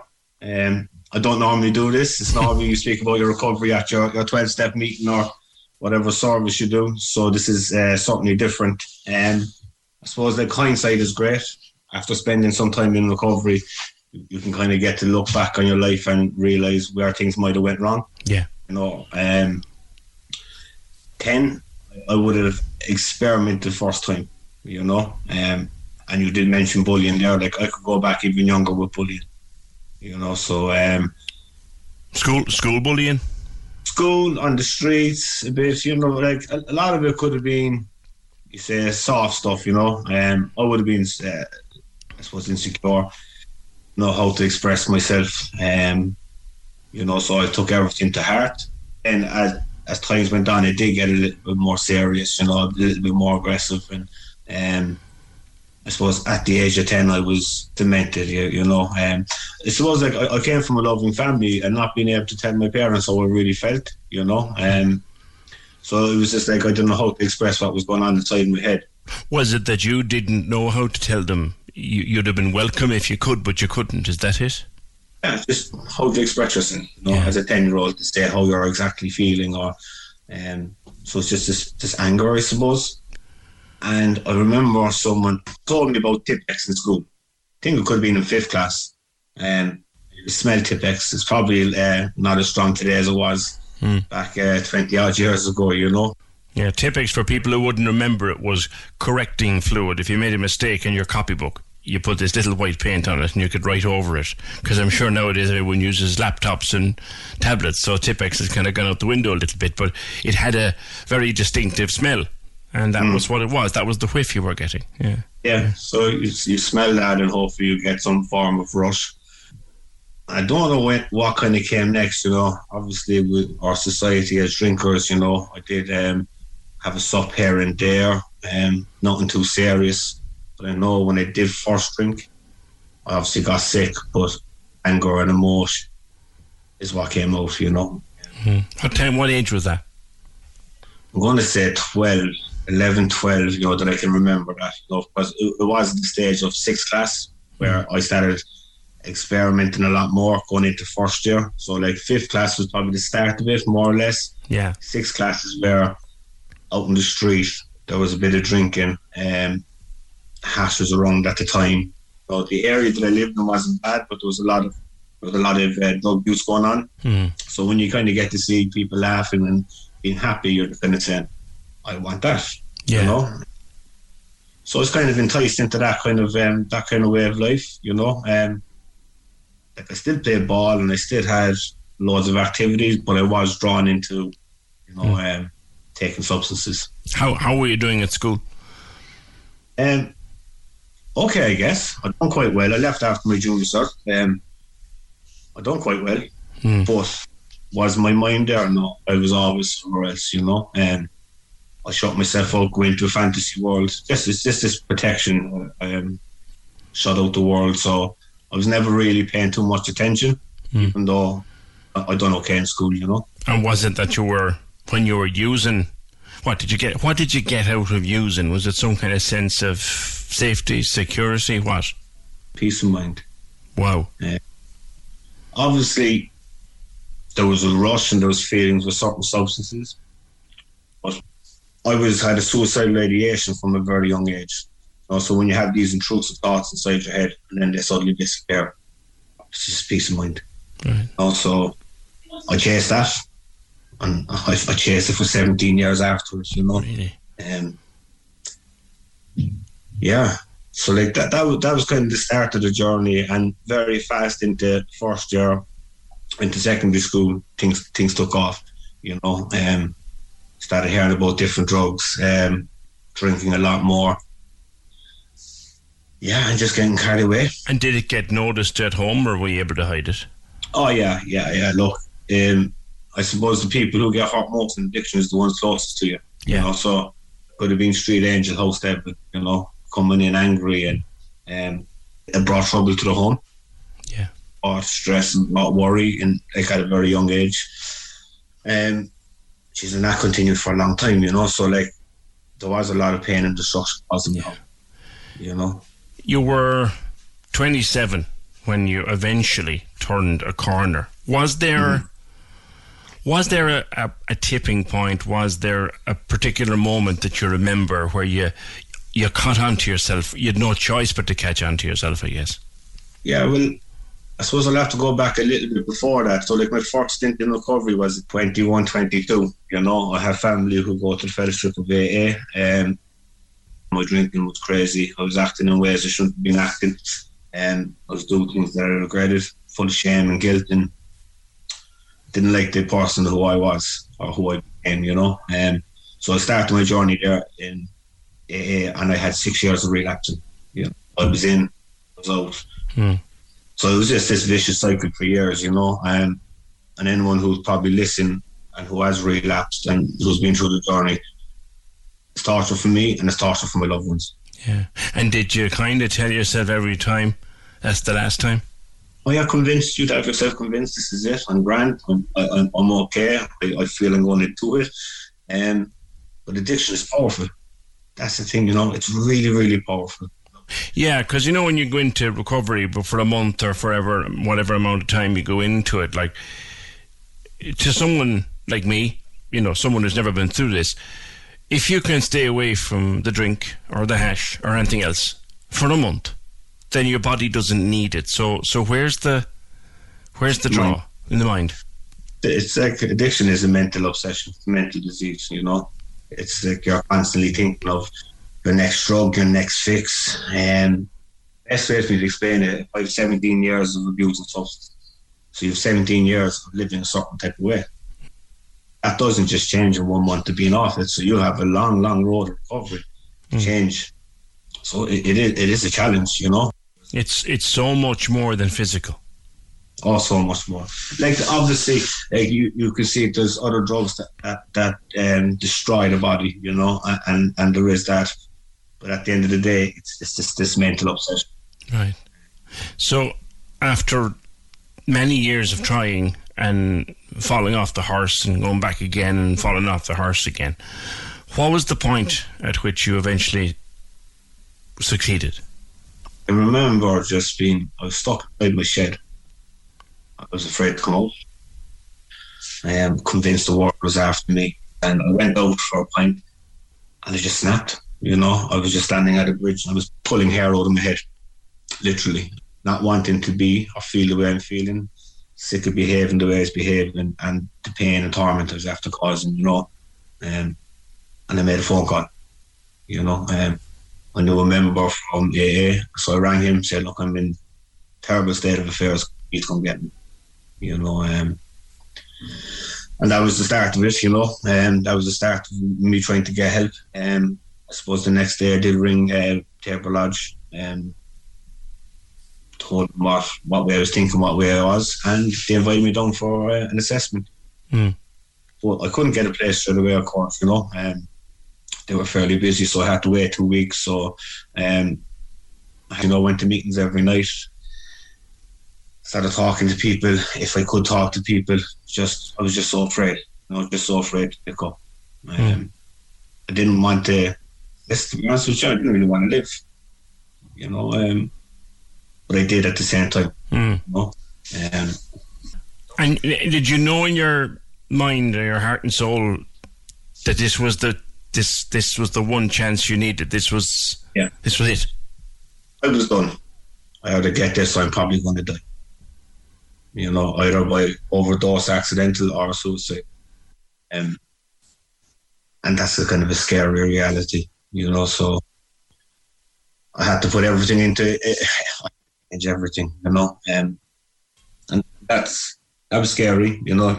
The moment where you realise, okay, I'm now here, I'm in treatment, I'm determined for this to be the last time I'm in treatment, but I've got a whole lot to do with my mind. How do you deal with that? I suppose you don't.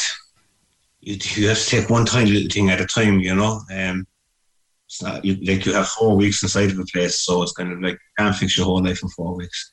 You got to look at what the problem was. You know, 12-step meetings, you know, counselling if it's needed counselling. But like the big changes are kind of for later down. They kind of say like, don't make any big decisions in the first year. Take it nice and easy. Most important thing is to stop taking the substance you're taking and go easy on yourself. And when you came out of that session of rehab, did the temptations come back? No. I feel very blessed that I was done. I was finished. I had no desire to use. It left me very fast. And is that, Owen, because you had decided it's this or bust? Like, I had no desire for it. If I do, I'm dead. You know, I had too much to live. I love my family. I wanted to live. You know, so yeah. All or nothing. No, where I'm trying to get to, and again, obviously you'd appreciate I'm coming at it from the point of view of someone who's not been there, is like there have been so many failed attempts, and then this was the one where you came out and you'd no desires anymore to go back. Can you put your finger on what was the difference? It's a hard one to answer. Hard one to answer. You know what? It's like it's hard to explain to someone who hasn't kind of been there, you know. Sure. Kind of like you just know inside. You know in your heart and your mind, that this is it. You know. And it's nice, you know. You're starting to look a bit healthy instead of God. eating. So it's like you have these really good feelings about what lies ahead. The pink cloud, they call it. The pink cloud. Life is amazing. I'm clean. I'm free. And reality kicks in, eventually. Reality kicks in, How long ago is it now?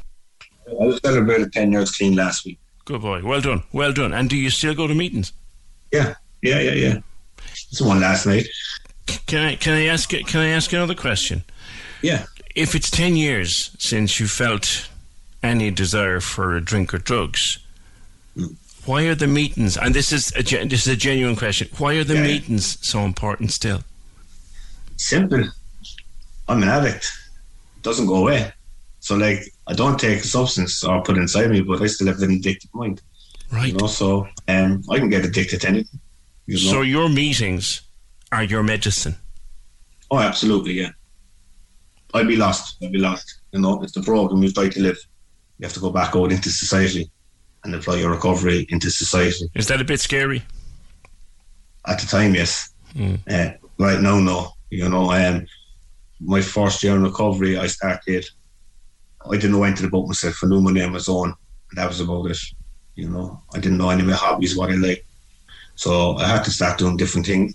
It takes a long time to build up a bit of self-belief and self-worth. Got into a sport, rock climbing. Right. A friend of mine asked me to go, and I kind of laughed at him.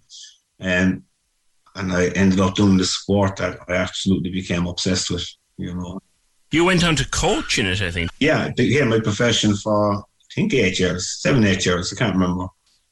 So, yeah. So, you had this shy, insecure person who couldn't look someone in the eyes to be put into a centre where there's thousands of people coming in every day. You kind of build up life skills, I had to go back into society and get on the best way I could inside there, I like a good feeling, so that's the dangerous thing about being an addict. We love to feel good, so whatever makes us feel good, we'll take it to the limit. Your pathway was a long one with a lot of difficult turns in it. There's probably someone listening who is struggling with addiction themselves or struggling with a loved one who's in addiction, and they think it'll never be over. They think it'll never get solved. It'll never get sorted. What's your message to them today? I suppose to the people who are active, that there is hope. Never give up hope. Seek out the services. For family members, the services out there. If you want it, you can get it. If you don't, like with you, there had been many failures. Well, the time came. Will everybody's time come? Hopefully. Can't say that everyone's time comes. There's probably people after dying today. Yeah. I've lost so much friends in recovery. And the thing about it, addiction doesn't discriminate. No one is safe. That's just the reality, Yeah. But if you want help, there is help. Young people don't have to die. Well done to you for getting to where you are. And thanks for explaining it all to us, because there were many things in there I asked you purely from the point of view of a fellow who is lucky enough never to have had to deal with it. So I appreciate you answering those questions as best you could. Oh, it's a pleasure to be able to do it. Like I said, it's not my normal thing to do. I was a bit apprehensive about it. Still am. But look, it's recovery month. So, the message is we do recover. Owen, thanks very much. The Opinion Line on Cork's 96 FM. Hear the full show on our app, by podcast, or on 96fm.ie. The lines are live. And we're ready to talk. Can we just talk? Call 1850 715 996. Text or WhatsApp 083 396 96 96. Email opinion@96fm.ie. The Opinion Line with PJ Coogan on Cork's 96 FM. I forgot to say this to you earlier on, but at 21 minutes past 8 tonight, look out the back window or the front window, whichever window you want to look out, or stand out if it's a nice evening, which I think it will be. At 8:21 tonight, it will be officially autumn. That is the moment of the equinox. 8:21 tonight, it will be officially autumn. I'll tell you more about that in a wee while. Some of you were wondering about my introversion versus my extroversion. I'll get to those comments too. Busy day on the Opinion Line. Busy day. There is an art exhibition or an art installation has opened on the subject of domestic violence here in the city, and the project is called This Will Not Be Pretty, which I think speaks for itself in terms of a title. There are new figures out today that show an average of nearly 100 domestic abuse incidents reported to Gardaí every day this year. These figures just hot off the presses. 24,686 domestic abuse incidents reported to Gardaí up to the 9th of September. That's one every 15 minutes. For the year to date here in Cork, 2021, they included a variety of offences such as violence and breach of a barring order. They were revealed by the Minister of State, Hildegard Naughton, in response to a parliamentary question. That's a lot of domestic abuse. And we talked during lockdown and on the two sides of lockdown about the fact that, domestic abuse went up during lockdown because people had no escape from it. And particularly the first lockdown last spring of 2020, when that was the first real lockdown we had. That was the one where we ran in, locked the door and didn't go out for weeks and weeks on end because we were told not to.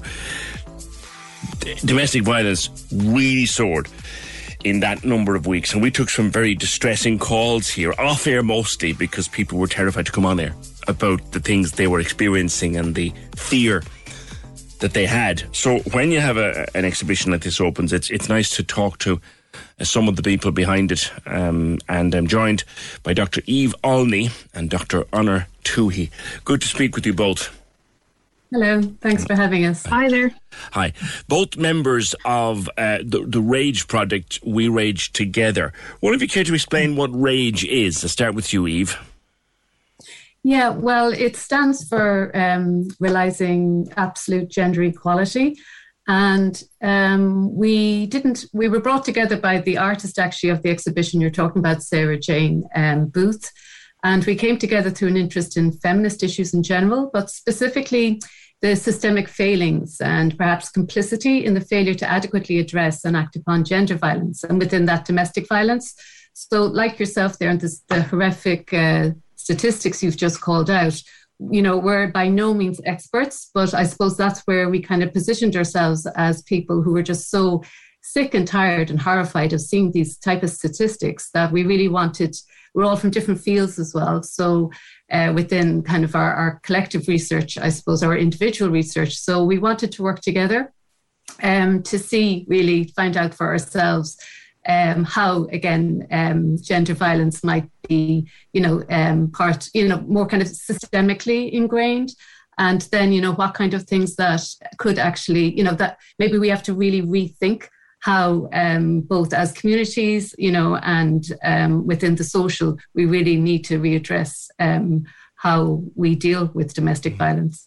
Honor, for years, we just didn't talk about it. We all knew the woman down the road who was, and I'm using the kind of language we used, got a hard time from the husband, or so-and-so was hard to live with.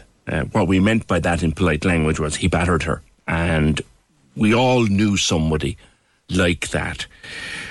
We have a serious problem with it in Ireland, don't we? Well, it definitely appears that we do have a serious problem, and I guess from talking with the people who work at OSS and Coonley, that's what they showed us as well, that there is a problem, that is going nowhere, that women especially who end up in these situations take to the courts sometimes in order to solve or in order to move on with their lives, and then find that system itself isn't as helpful as they had hoped. Yeah. And I guess that's what this project sort of reveals or speaks about is that exact thing, that women are end up stuck in these perpetual loops where they're trying to get out, and they're trying to get the help, but they're trying to do things the way they're being told is the best way to do things, and it's not working for them.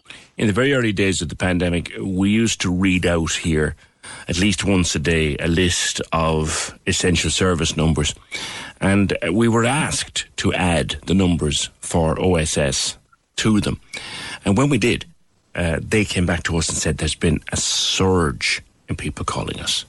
The pandemic has been an awful time for those living with a difficult partner, living with a violent partner. Yeah, I mean, as part of our research, as Honor mentioned, we collaborated with OSS and Cúnlí in particular. And part of that research was a workshop we put together where we discussed, we had discussions around the institutions of home and the institutions of the court system. And again, drawing specifically from their own experiences of, having to navigate people through this really, really complex and long process. And the idea, I suppose, why we wanted specifically was, again, they don't tend to get too much attention, the support workers. And as you say, they were put under so much, more extra stress, and completely lack the resources to be able to, again, address and accommodate the amount of people contacting them. So what was really interesting that came out from that workshop was actually again, where they're really in it, we should really listen to these people, and it would be really great to get maybe Deborah O'Flynn, the coordinator with the Domestic Violence Centre, on as well, talking about this, because as I said, we're not experts, so we're literally kind of paraphrasing them here. But that the legal system itself, they did mention that there is sensitivity training now for Gardaí, but that they mentioned really that the judicial system is really not fit for purpose for the victim, for the women themselves. And of course, sometimes it is the men that are victim.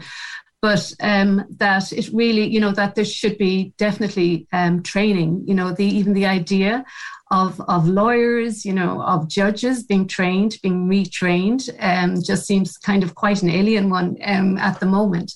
But there's just such a necessity to really put the victim's experience at the centre of the legal system. And at the moment, from what we've heard and what we've garnered from talking to the experts, basically, I mean, it's just a really harrowing, difficult experience. So much of it never sees the inside of a courtroom, or let alone see a courtroom, the inside of a Garda station, because some people just don't talk.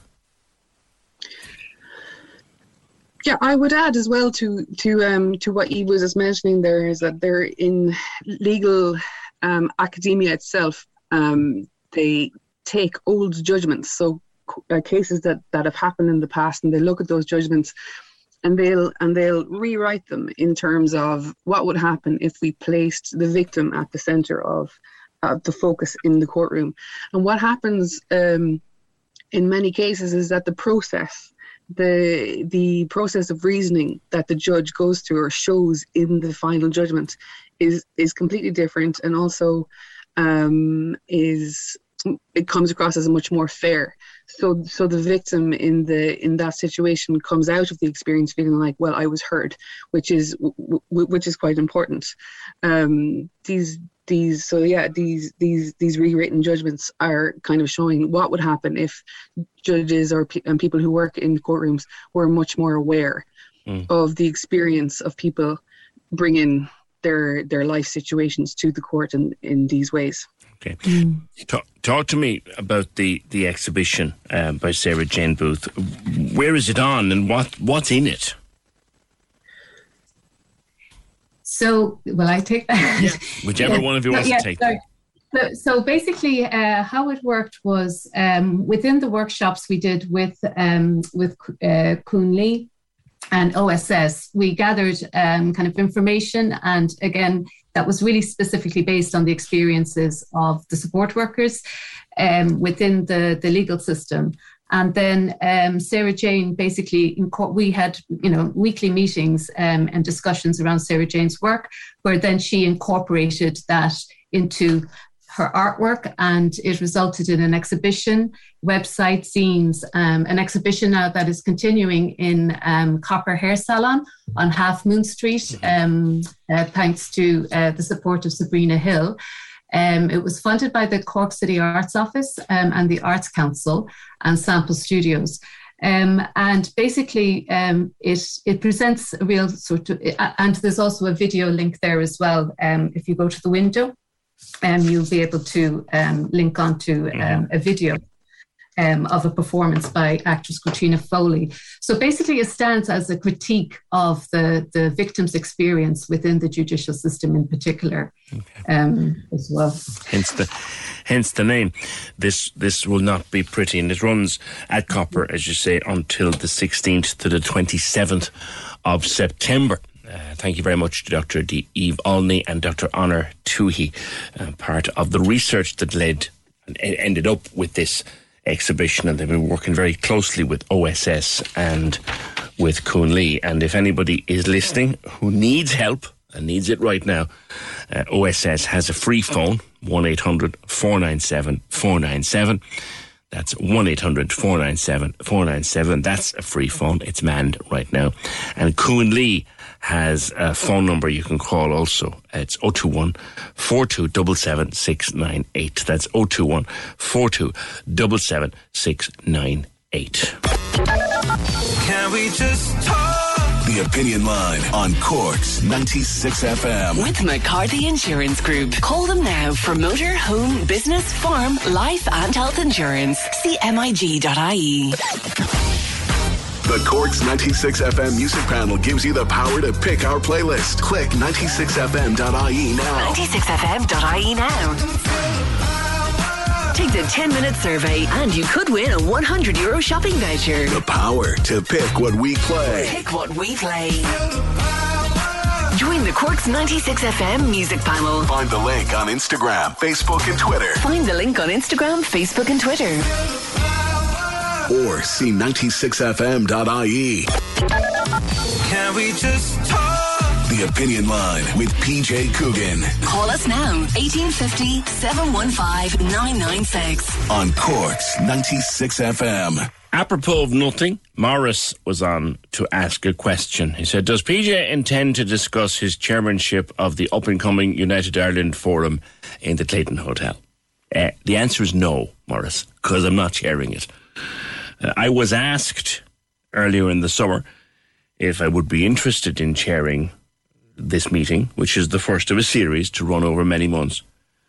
And I said, yeah, I'd certainly give it some consideration. And I looked at the plan and I said, well, I can chair a discussion and moderate a discussion.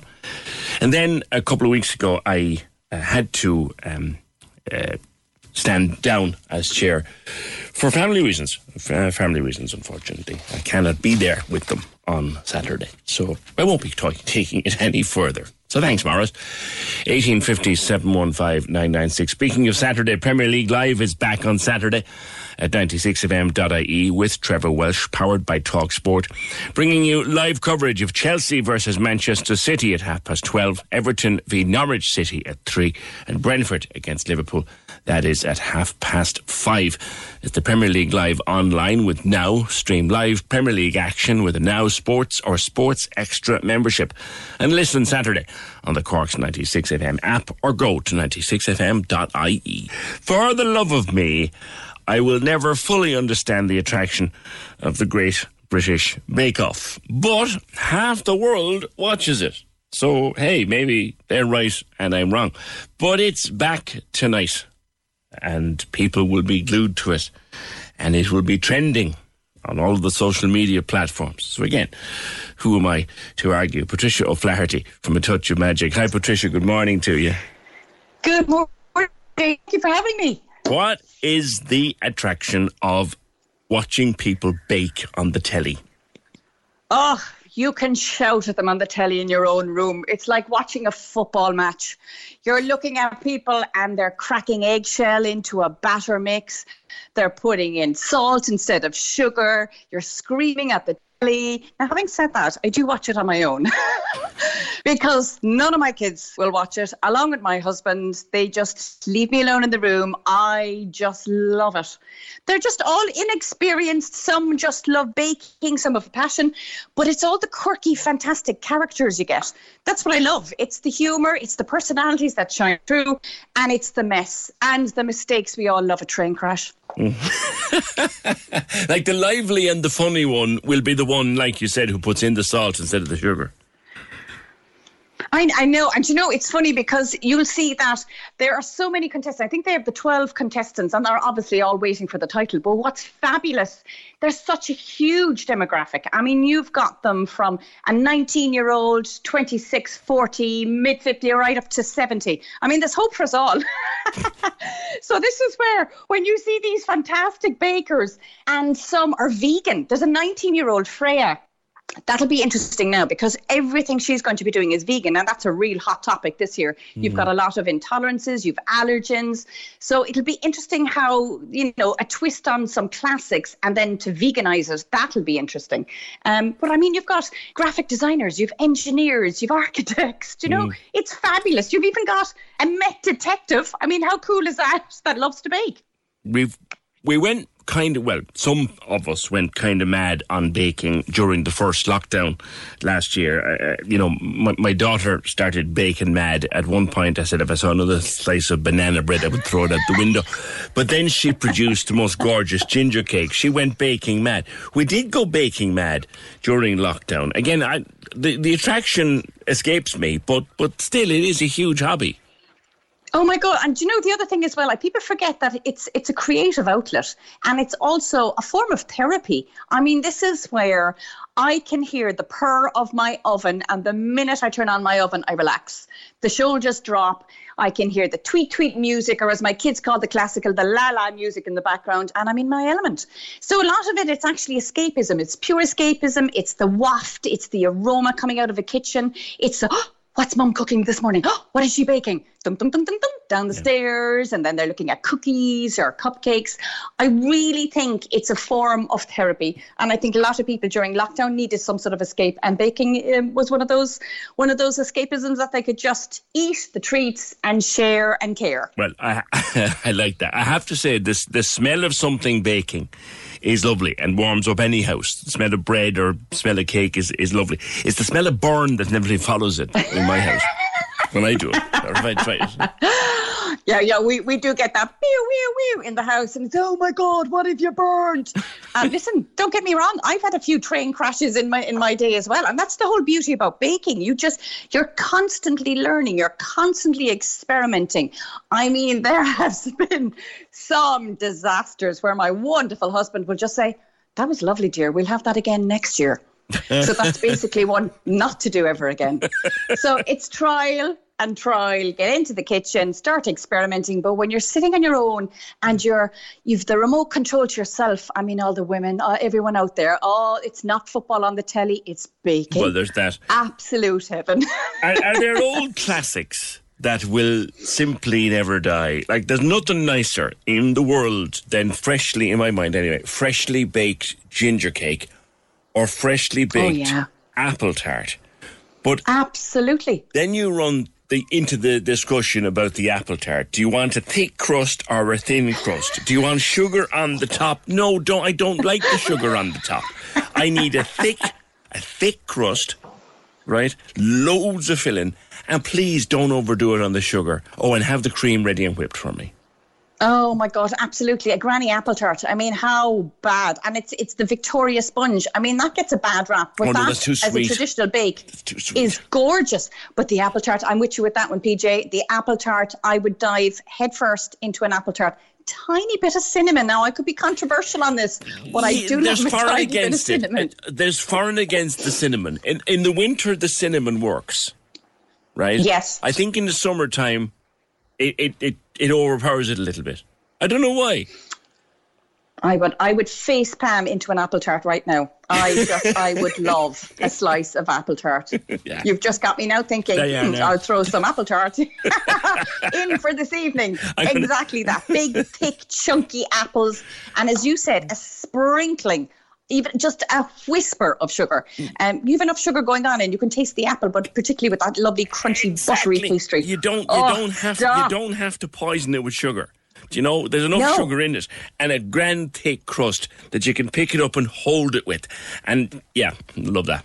Yeah. I'm with you on that one, PJ. Absolutely. So it's back this evening. We wonder whether we'll... Do we still have the whole soggy bottom discussion every night? Oh, absolutely. That's part and parcel of it, do you know, and the special Paul Hollywood handshake. I mean, who's going to get the Hollywood handshake this season? I mean, listen, we even have a sort of a scoreboard. So we get all the names, and I mean, this is where my pals, this is how sad my life is, but this is where we get my pals, and we have what do you think? Yeah, what was she like today? What was Amanda like? Not too good, not too... Freya, yeah, she stole the show today. And we give them points, and then we see who's going to be the winner for the very season. And that's the thing. It's just getting completely involved. It's almost a form of Downton Abbey, except it's baking on telly. Would I be horrible if I wanted to send in Gordon Ramsay to sort them all out? I don't know. I'd say a few of my home ec teachers back in the day, Jeannie Mac, they'd put the fears in you. Someone, yeah. No, go on. Listen. Enjoy it anyway, Patricia, and good to have it on the opinion line. That's Patricia O'Flaherty from A Touch of Magic. Great British Bake Off back on telly this evening. Look, it's one of the biggest things in the world. But I just want a bit of apple tart now. Can we just talk? The Opinion Line on Cork's 96 FM. With McCarthy Insurance Group. Call in person or call them now. They don't just talk the talk, they walk the walk. See MIG.ie. Can we just talk? The Opinion Line with PJ Coogan. Text or WhatsApp now. 083 396 96 96. On Cork's 96 FM. I have apple tarts in the oven as you speak. This is Sinead Brannock. Gluten-free bakes. You can get the smell off them. I have an app on my phone. A wonderful app that all through the year it gives me the sunrise and the sunset for every single day of the year. And it also gives me things like the nautical twilight, the civil twilight, the sunset and the moon. It's fabulous. It's for every single day.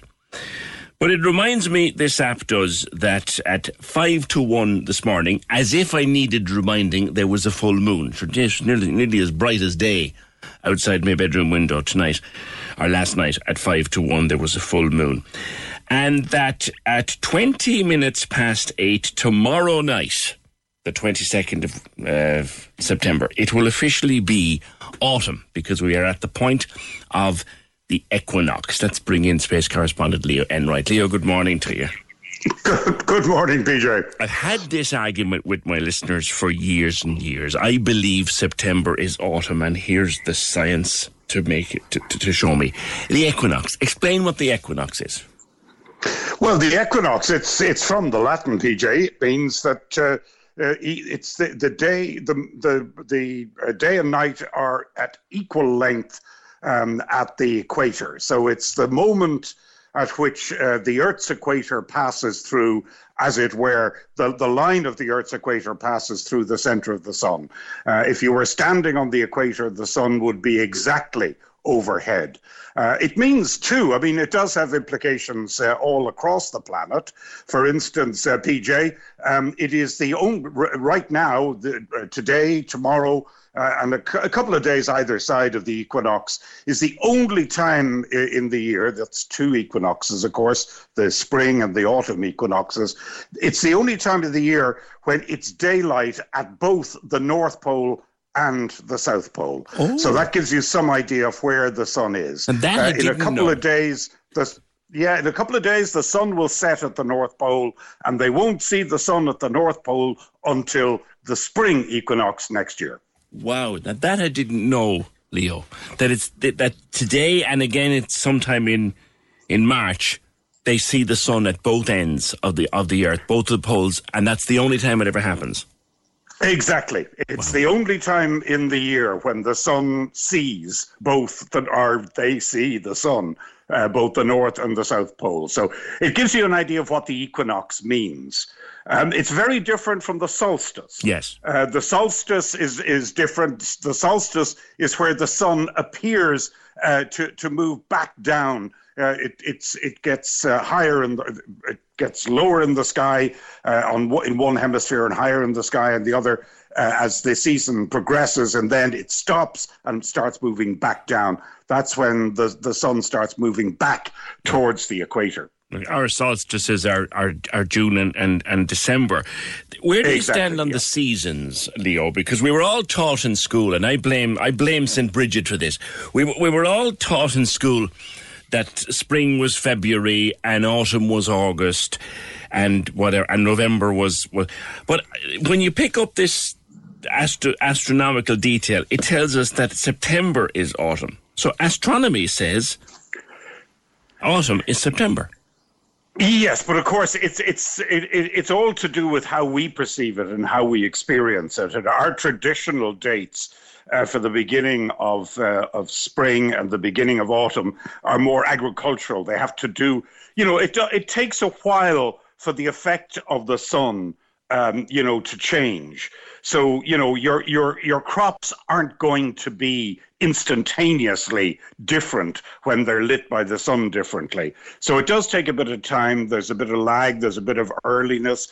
Each area of the world has a slightly different perception of when spring and autumn start. And of course, PJ, we could turn this entirely on its head and point out that, of course, tomorrow evening is the beginning of spring if you're down in Australia. There is that. So all of our friends and many relatives, of course, many people have relatives in Australia. I mean, Australians would be enormously offended by hearing us describe this as the autumn Indeed they would. Equinox. For them, it's the vernal equinox. It's the spring equinox. There you go. And that is true. Leo, you know what's fascinating about all of this is that it always happens the same time in the year. You could set your watch by it. You could set your clocks by this happens. This is the miracle of the great universe around us, isn't it? Well, we need to be careful, PJ, to remember that when we talk about setting our clock by something, we're actually only going back to 1916. We're only going back to the beginning of the last century, because before that there was no standardized time. The time in Galway was different than the time in Cork. The time in Cork was more or less the same as the time in Dublin, because they're on a similar latitude. But or is it longitude? I get confused sometimes myself. But they're equally spaced from, shall we say, London, the centre of the empire. Whereas, Galway, the sun sets quite a few minutes later. So our perception of time, both in terms of hours, minutes and seconds, and in terms of the seasons, varies depending on where we are on the planet. But it's all the miracle. I think that's the best thing I learned today, and I didn't know it though, is that today is a day when the sun shines at both the poles, and it doesn't happen again until what we would call the springtime. Leo, always a pleasure to speak with you on the Opinion Line. That is Leo Enright, space correspondent. For me, September is autumn. And I have the proof in front of me on my app. Do you see? There it is. There's the... Yes. Can we just talk? The Opinion Line on Cork's 96 FM. With McCarthy Insurance Group. Call them now for motor, home, business, farm, life and health insurance. See MIG.ie. All the stars on one show. Yo, what's up? It's your boy KSI. Yo, what's good, Universe? It's 24K Golden. I'm Miley Cyrus. Hi, we're Picture This. This is Medusa. The Hit Mix with Shane Bucks. Shane Bucks. On your radio, weeknights from 8. With Newmarket Motors Volkswagen. Low rate finance and purchase contributions across the Volkswagen van range. NewmarketVolkswagen.ie. Cork's 96 FM. Can we just talk? The Opinion Line with PJ Coogan. Call us now, 1850 715 996. On Cork's 96 FM. How about watching the British Bake Off or whatever you watch? What happens if someone gets frisky at particular times of Great British Bake Off? Because it's the time your sex life is at its highest. And then the problem is you're trying to watch Great British Bake Off and your other half in the morning the other half has different ideas. And then in the morning time, you're trying to listen to Casey and Ross and your other half has different ideas too. And it's all mismatched and it can cause problems in the relationship because guess what? Our sex drives don't peak at the same time for everybody every day. It would be a very boring world if we did. But Dr. Caroline West is host of the Glow West podcast. Caroline, good morning to you. Good morning. How are you? Good. And I am trivializing here, but there's a quite an amount of mismatching out there. Nearly 40% of relationships, their sex drives don't match up. Their times, shall we say, their best times are not the same. Absolutely, yeah. And to throw into that, the stresses of life, especially during a pandemic and work and kids and the laundry and all that kind of thing. So it's almost a wonder at all that we even managed to have sex in the first place, let alone our gender differences as well. So I think it's really important that it's something that people try and stay on top of, because before you know it, it could be weeks or months that slip by before you have sex on the terms that everybody wants to have sex in. So there's a lot of compromise and communication to be had. A couple that really know one another will know that there's no point in even bringing the subject up right now, whereas on another time, just the slightest suggestion and away with you. You get to know your partner. Yeah, absolutely. But again, it's important to remember as well, I think sex drives can change over time, especially for women. We have things like the menopause to deal with and, a regular menstrual cycle as well. So, sometimes we might feel in the mood at 10 o'clock at night, but maybe not the day before your period starts or all those kind of things as well. So that a lot of men don't have to deal with. They're kind of ready to go a lot of the time as well. So it is important to talk and compromise. And maybe, it is worth having a chat, say, if one of you is a morning person, one of you is a night person. What about lunchtime? And like a sneaky kind of work from home, a little afternoon delight, can be something that kind of meets both your needs at the same time, which is, kind of good. I was thinking to myself of all the people going back to the office this week, maybe that's one of the reasons why some of them are a bit reluctant. Yeah, there has been research to say people are having sex on their lunch breaks at home, and it's like, why not? We take care of ourselves in other ways. Sex is just another part that, we can have some happiness in life. It's not a bad thing to have a quickie on your lunch break. But I think, if we go back to times and stuff, it can be important to remember that a lot of people also have responsive desire. And what that is they're not feeling super enthusiastic, and they probably be like, oh, not really.